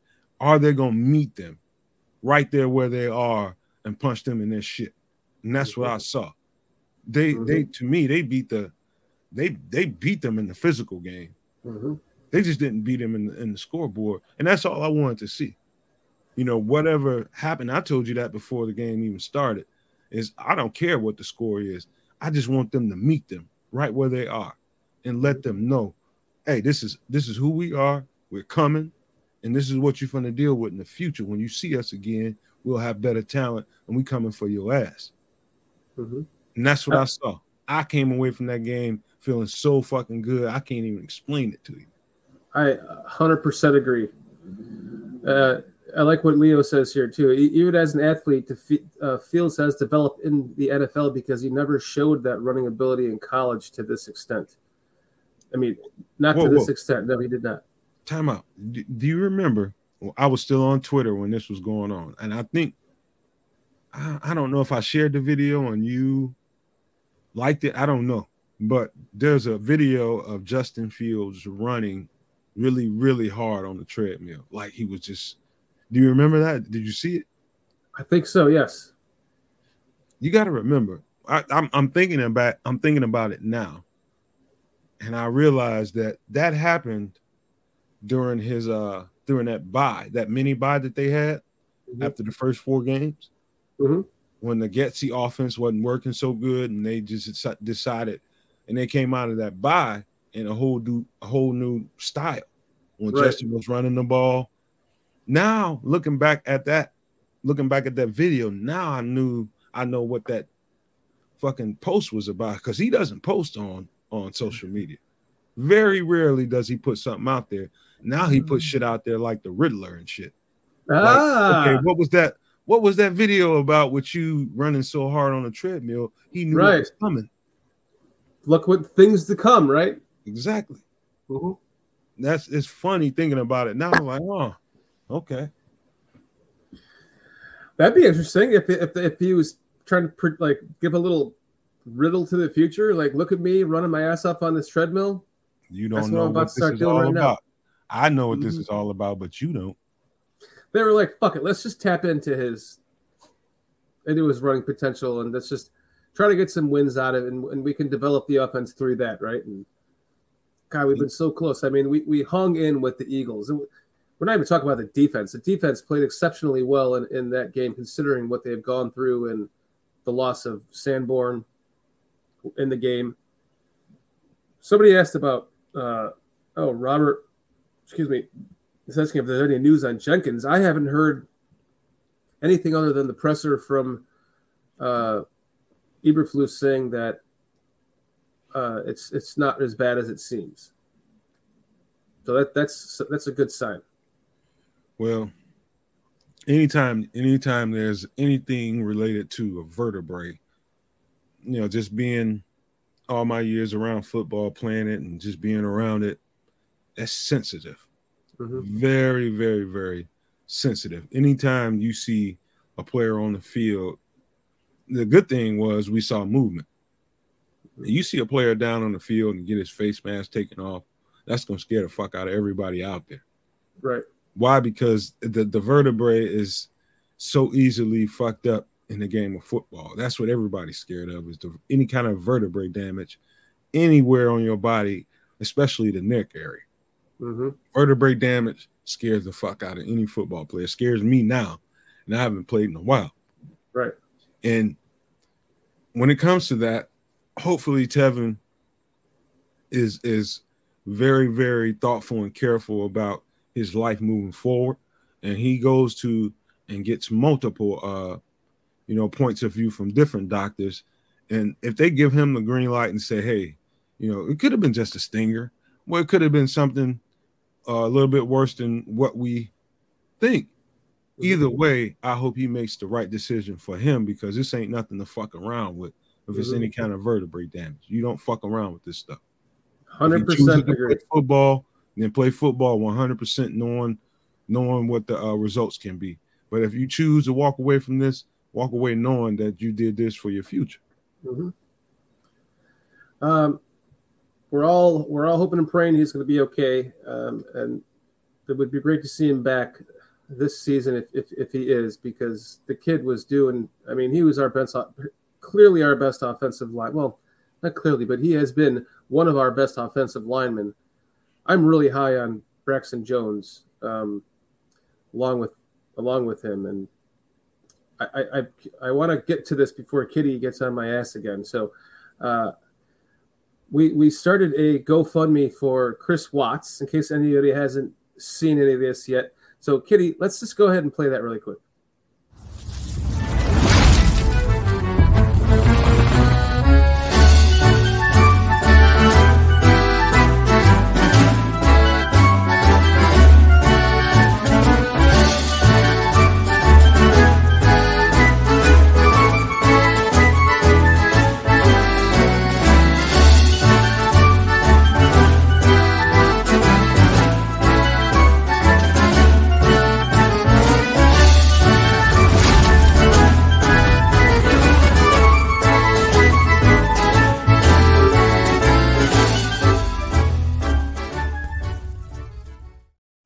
Listen, all you when you're in the barroom, man. All you bar flies out there.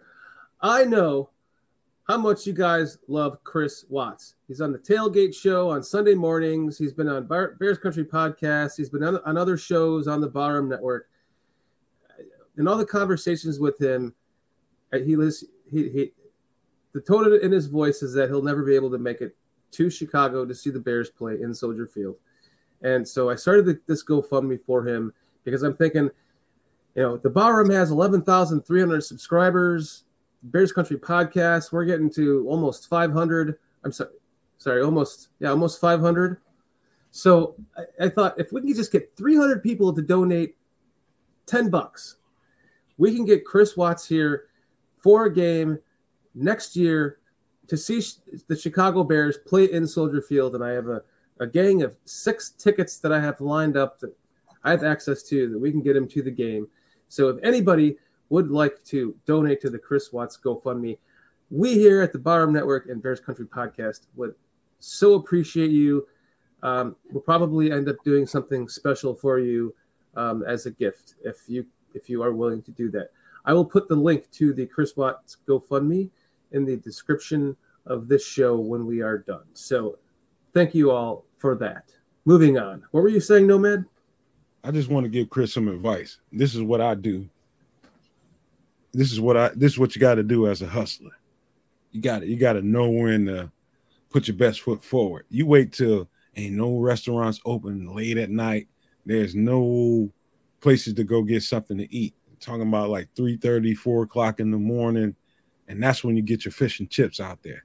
And you got the best fucking fish and chips in your area, and you sell the shit out of those motherfuckers, and you make all the money in the world. Because people drunk, they don't give a fuck. They just want to eat something. Ain't nowhere to go to get food, and you're gonna go to the nearest place you can go to get something hot and good. Am I not right? Or you can just make little GoFundMe flyers with like little tear-offs, and you can go put it in his local pubs and shit. Seems like a lot of work. Hey man, Go out making fish and chips for a living to just get to a Bears game. Man, you can get drunk. You can get rich off drunk people. All you gotta do is wait till the perfect time to sell some food. They're gonna want to eat. Maybe some bangers and mash, Chris. That'll work. Some meat pies, do something. Daryl D says he's not missing anything. Soldier Field sucks. It's better than the other Soldier Field. I have to say, I loved it when I first started going to the new Soldier Field because you could walk along the first, console and you could see all the way down into the field while you were getting something to eat or drink. But the next one is going to be even better. Sadly, it won't be called Soldier Field, I'm sure. It'll probably be Bank of America Field or some bullshit. But the goal would be to get him here, next season for when the Barroom has their event, the fans event, everything. Who said that? He's not missing anything. Soldier Field sucks. Oh, that's coming from somebody who has had experience and I mean, just think about it from this point of view. If you never had the experience of Soldier Field, that first time you go there, it's probably something different. I mean, I don't know when the first time Daryl went there, but I remember going as a kid, and it was awe-inspiring. As a kid, the 4th or 5th time you go there, then it gets to be something different. Mm-hmm. But for a person's first time and all he's ever done is seen it on TV or hear somebody talk about it, it's probably going to be a moment that he won't forget. So listen, going to a Bears game is one of my top favorite things to do. My top 5 favorite things to do. Because when you're at the field with all the fans and you're all fucking jacked up that day for the game, you've been waiting for it, you bought your tickets however long ago, and everyone's jacked up for that game, and they're all there having a great time. And then you're all in unison together on the field, chanting, let's go Bears. You're all singing the Bears fight song after a touchdown. You're all high-fiving each other. You're making friends. It is one of my favorite experiences. And I had been to a lot, like so many games before we moved from, Illinois. And this year I've been to 3 or 4 games this year. And I forgot just how much fucking fun it was. I was at the Falcons game, the Bears-Falcons in Atlanta. And that was a lot of fun because we overtook that stadium. We overtook the parking lots. I mean, all the tailgating was all Bears. But it's much more fun when you're in Soldier Field or wherever they're playing, if you're in the Bears home stadium and you're hanging out with the fans, there's just nothing. There's nothing like it, and that's why Chris, being such a huge fan from Europe, and Nomad, you were there. We had the conversation about how the Bears basically started fandom in Europe because of the '85 Bears. So it would be. I would just love to see Chris Watts come to a Soldier Field, a Bears home game in Chicago, and be a part of that fan base, enjoying the game together. And I just hope we can make it happen. I really you just had to just imagine being him and being all the way over there in Europe, right, and seeing the Bears fandom from a distance, and imagining what that might be like if you were in kind of like Bears euphoria, Bears heaven, whereas nothing but Bears fans around you, and you get to just go completely. I mean, you're not such a. I mean, he probably feels like a one-off over there in Europe, unless he gets around certain people. Right. But you put him in this environment where he gets to see where it's real and where live, he's at home with everyone like-minded. He's never gonna forget it. Never. It would be the experience of his life. And I set the for anyone who's willing, and Lynn, thank you. Lynn has donated. Lynn donated $20. Thank you so much, Lynn.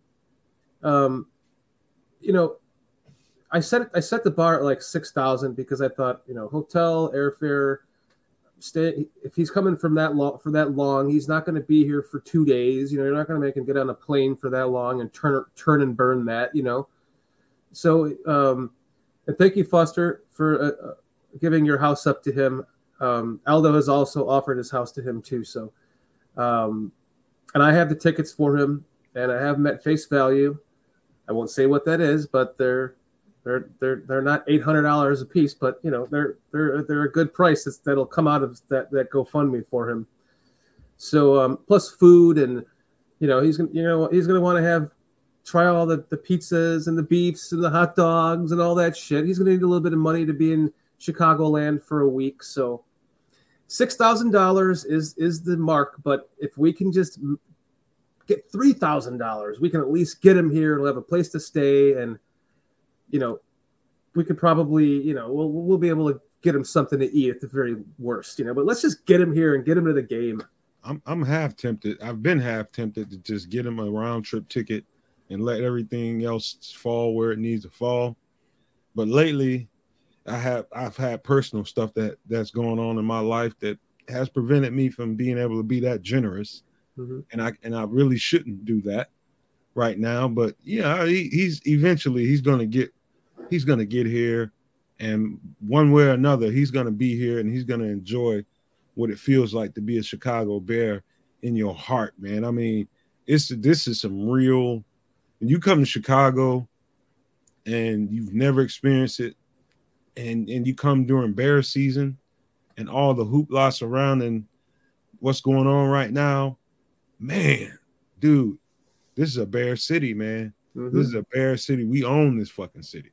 If we can get him here for that is just going to be the best fucking thing that'll ever have happened to him. I know it. I made friends with him. It would really make his year, his life, And Foster, that's crazy that you're from Lake Villa also, because Lynn Hayden was also from Lake Villa before she now lives in Las Vegas. And I grew up in Round Lake, Foster. So we used to be neighbors our whole lives too. Steve, I think Steve came in late. Steve Phillips came in a little bit late. He said, I always thought that Nomad would have looked way more badass. Steve, I want to play this for you. This is a clip, an audio clip from a TV show called Cowboy Bebop. And that's the character that you see on the screen that I have for Nomad. I thought that his voice sounds so remarkably close to this that's why I had to present this. Listen to this, Steve. Tell me what you think. Oops. Hey, how long is this gonna take, do you think? Couple hours. I'm gonna go get some noodles. The hell you are? We've got to dissect this. This being? The Bomber's Manifesto.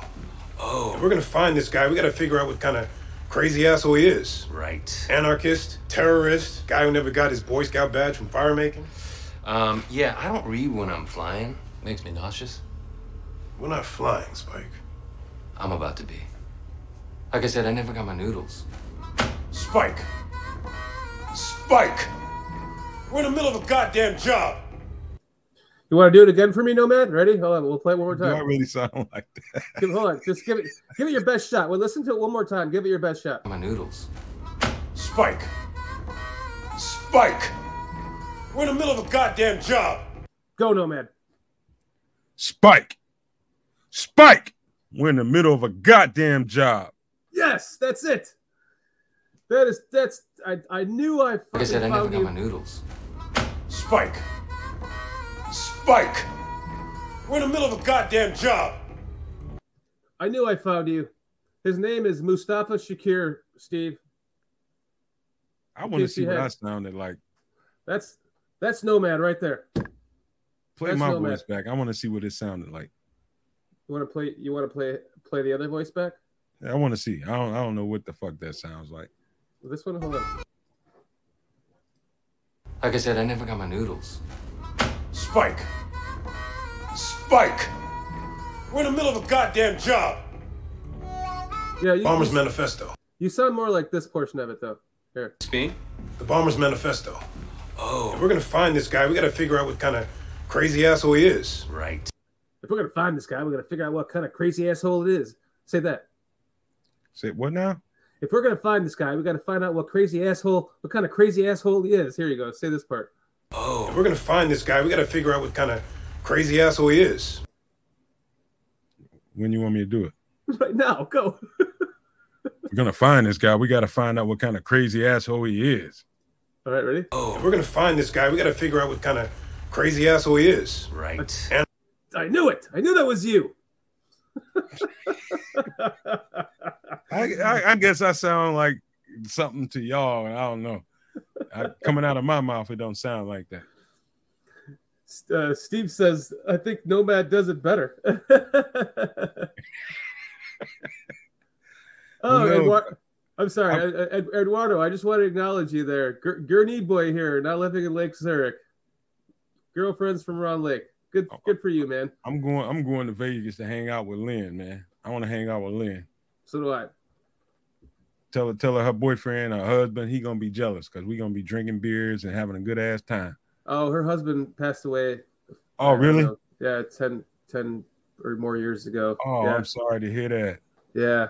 No, she loved to. Like Kitty and I are almost ready to like plan a trip out there. Take the camper out there, go out to Vegas, drive across the country, go hang out with Lynn for a couple nights. I love Vegas, man. The air out there. Yeah, my buddy just got back from Vegas too, and he called me because I've been there like 10 times. I played a lot of blackjack, and he had never been there before. And he was like, what's your advice? What's your best advice? So I gave him a bunch of Vegas blackjack advice, and he called me back after that, and he said, man, they had the best fucking time. I was like, man, I want to go to Vegas. You know what? That I was out there once. My uncle, rest in peace, my Uncle Earl, man. First time I went out there was for a pool tournament. I was a pretty good pool player. Went out there for a tournament, and I was wondering, like the first few days, I'm like, and he lives there, and I'm like, and he met up with me, and I was like, hey man, where are the mosquitoes, man? He said, you a mosquito? He said, if it's a mosquito out here, you brought the motherfucker with you. He said, ain't no water out here. I thought that was the funniest shit, man. You better take him out of your clothes because he came on the plane with you. That motherfucker in your luggage because he wasn't out here. It's the same thing when we lived in Colorado. There wasn't a mosquito around, man. Just way too damn dry. It was great. I loved it. The first time you experience something like that, it's different because at night when you got lights all around you in Vegas and you look around you, it ain't no fucking nothing biting you, and it's tripped out. I know, it's weird. Here, it's like as soon as the sun goes to, we're in Florida right now, but as soon as we don't live here, but we're here right now for a little bit. As soon as the sun hits a certain level, it's like you're like, Jesus Christ, it's winter. What the fuck? That motherfucker, the mosquitoes down there are the size of condors and shit. Those motherfuckers are huge. I mean, I was out fishing in the back on the pond, and I had my sleeves down like this. I had my hat on, I had a hoodie on and shit. And I'm fishing, and I look down, and I have 60 mosquitoes on my hand. I was like, okay, I'm done. I'm not going to wake up tomorrow with 30 mosquito bites on my fingertips. Those are the worst. I went through a similar experience down in Louisiana and South Georgia. I was like, well, fuck it. I might as well just go to the Red Cross and donate some blood because pretty much that's all I'm doing out here. You need to keep your blood, man. You don't need to donate it. God damn, man. It's like, fuck. This shit is impressive. You're donating your blood to the mosquitoes. The mosquito drive. Never seen no shit like that. I don't know how motherfuckers survive down there at night, anywhere near the water. Mm-hmm. I have to say, I feel naked on the show tonight, looking at myself because last night I was brushing my teeth and I'm like, I kind of need to trim my beard a little bit, and I had this awesome. I forgot my trimmer when we came down here, so I bought this really awesome trimmer, and I'm not going to show you the name, but check this thing out. It is badass, right? So when you take this little thing off, it's got two cutters that cut in both directions. See those two little guys right there? So the top and the bottom both cut. So I had my little beard trimmer on there like that. And I'm just like, I'm brushing my teeth to get done. I'm like, I'm just going to trim up my beard a little bit. And I go like this. I start here, and this piece pops off. So I went like, and just like I completely like put a line all the way down to my skin on this side of my face. And I'm like, fuck, I do not want to trim my beard. I hate when it's like this shaggy or this like stubbly again. I feel naked when I'm looking at myself on the screen. I thought you was about to sell out to the evil empire like everybody else and start selling Manscaped or something. No, that's the one I forgot at home. I gotta get that, man. I gotta definitely get that, man. Dude, that works really well. Other than, I would say, if I had to make any critique about the Manscaped, it works better on your balls than your face. Why would you use that on your face?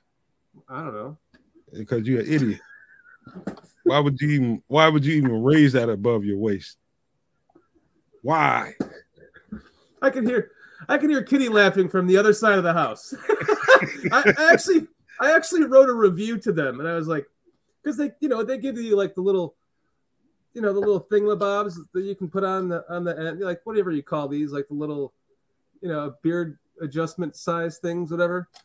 And it came with one, and I'm using it on my beard. It's like it's not doing anything. I'm like, it takes a lot of work to do this. So I read a review on Amazon. I'm like, this thing works a lot better for your balls than it does your face. And I said, well, I shouldn't be using it on my face if I'm using it on my balls.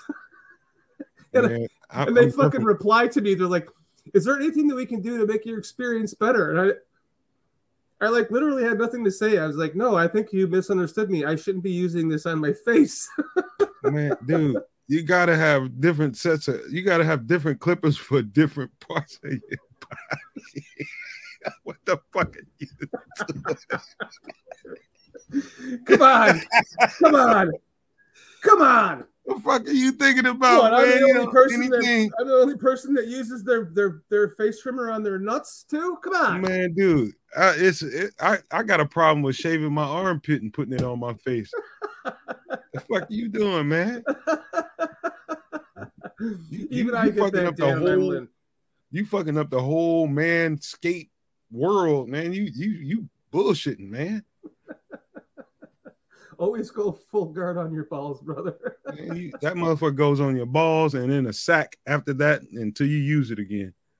That's speculative, Nomad. That just depends on how clean you keep your nuts. No. And your junk. No, sir. If you take a shower and you shave and you manscape your junk, what's the problem with using it on your face next? Here's the idea, man.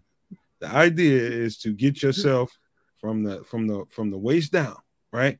Uh-huh. And that includes your tool bag, and that also includes your ass hair, man.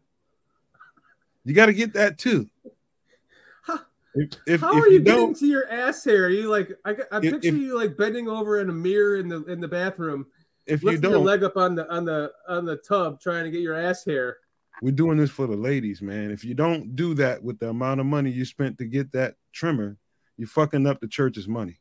Wait a minute, are you talking about the ladies who like to toss salads now? No, they like to touch smooth. They like to touch smooth. They don't want to touch your I hairy can't ass. remember the last time I felt my wife's hand on my asshole. Oh no, hey man! Shit! What kind of kinky shit are you that into, out Nomad? You're like, oh shit! I didn't mean to say that. No. Don't nobody be fucking around back there. But when you grab it, when you're doing your thing, and she's got to grab something. She don't want to touch your fur, butt cheeks. She don't want to have a fur mat on your on right. ass She don't want to touch that shit. How would you like if you touch her and she's furry? I get it. You have hairy buttocks. You don't have a hairy asshole. I get it. Either way, man, get that shit up out of there. Get that all that shit. That's what it's for, to get all that shit out of there. So then the note for the day is have a separate trimmer for your balls and your face. Period. They live on two sides of your room. I remember I was at my buddy's house.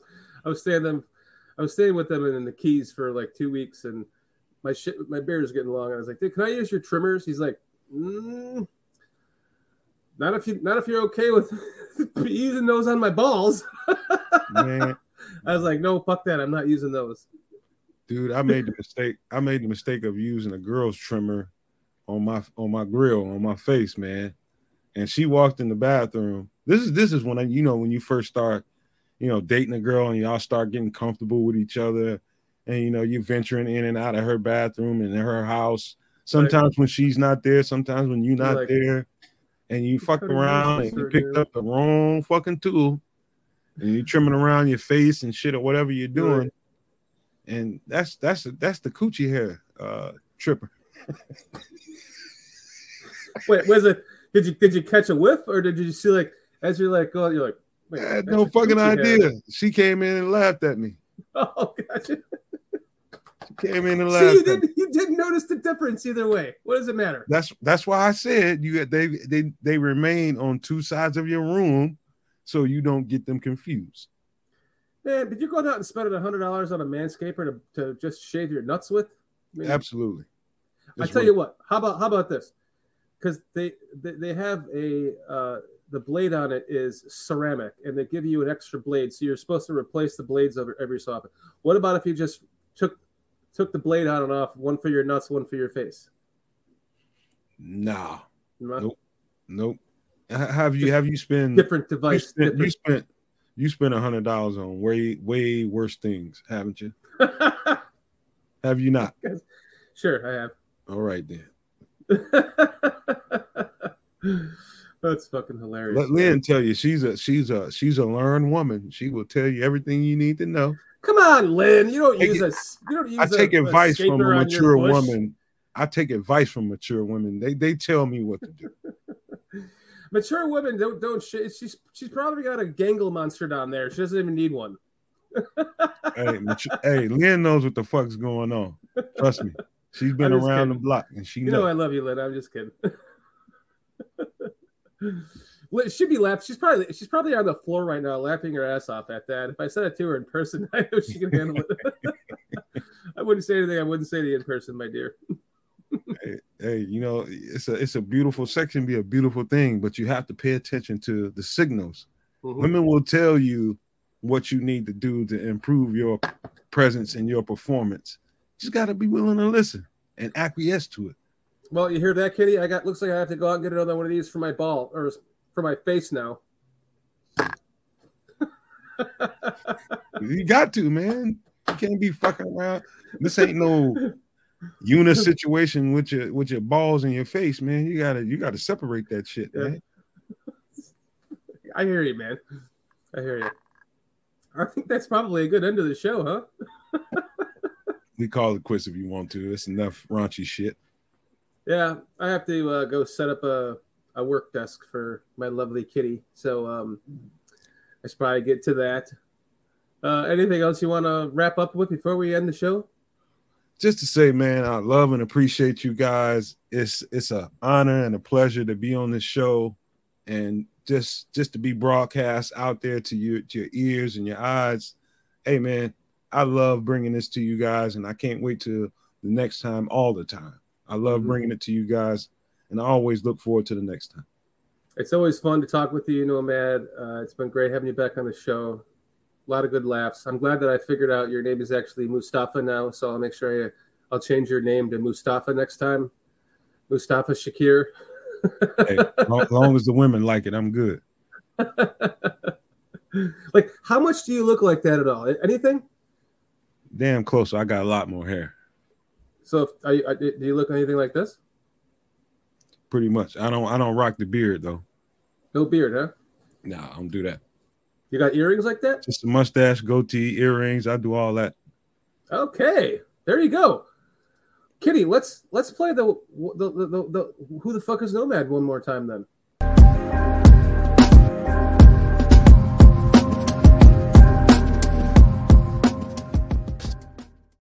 Right there. That's Nomad. His name is Mustafa, guys. That guy's been spending a lot of time with I don't know what you call them, people that fix you all up, and so you can take pictures, photographers in Hollywood. He spent a lot of time to get that picture together. Oh yeah, he did, right? Yeah, he did. He's got his eyebrows all trimmed and shit. I live mostly off of charm, and I'm decent looking. I ain't gonna run a girl away, but it's the charm, man. Exactly. Steve Phillips says, glad you guys are back at the top of your games. Thank you very much, Steve. That's my fucking cousin. I know who he is. I was about to respond to you, Robert, by saying Merry Christmas to you all as well, Robert. Thank you all so much. We're not gonna see you again until after Christmas, which is also my birthday. So let's all welcome Mr. Shorty a happy 48th birthday coming up Christmas. I would love to see that because, quite frankly, I'm sick of hearing about Christmas because it's my fucking birthday. Sucks being born on Christmas. Not when you're an only child, because you get 2 gifts if you're lucky, like I did. Happy early birthday, you ancient motherfucker. Thank you very much, my friend. I'm soon to be even more ancient. Ooh, getting closer to 50. You fucking fossil. Artifact, motherfucker. You're not far off, man. You're barely a fossil. You're right behind me. Thank you, Adam, very much for the happy birthday wishes. I appreciate that. Lynn and I will be back on Bears Country Podcast on my channel this Wednesday at 5:45-ish p.m. Lynn Hayden in chat here is an absolute fucking blast. You guys should go make sure you check out her show too on her own channel. It's Lynn Hayden, Let's Talk Chicago Bears, as you can see there. Thank you, Lynn. And happy birthday to you, Robert. Your birthday is close enough to mine, so that would make you. No, I'm a Capricorn. You are not, right? Because it's the 21st or somewhere around there that it changes. So we're not the same sign. But thank you all very much. Happy birthday to you too, Robert. Can I sneak in here? Please. Hey, Lynn, I'm coming for you, baby.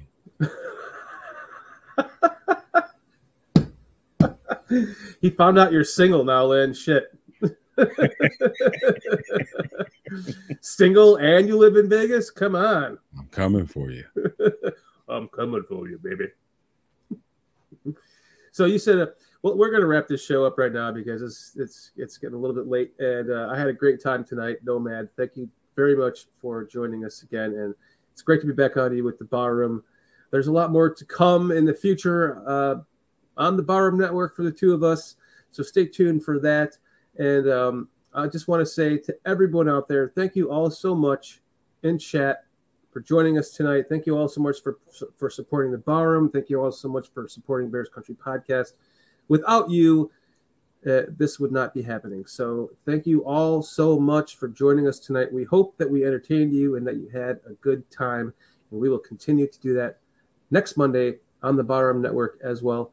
Like I said, Wednesday you can catch Lynn and I on Bears Country Podcast, as well as I do another show, Last Call at Hallis Hall, on Thursdays, and we'll have some more interesting stuff to talk about then. So until then, thank you all so much. Merry Christmas. Ho, ho, ho. Merry Christmas to you all. And a happy birthday to me. Nomad?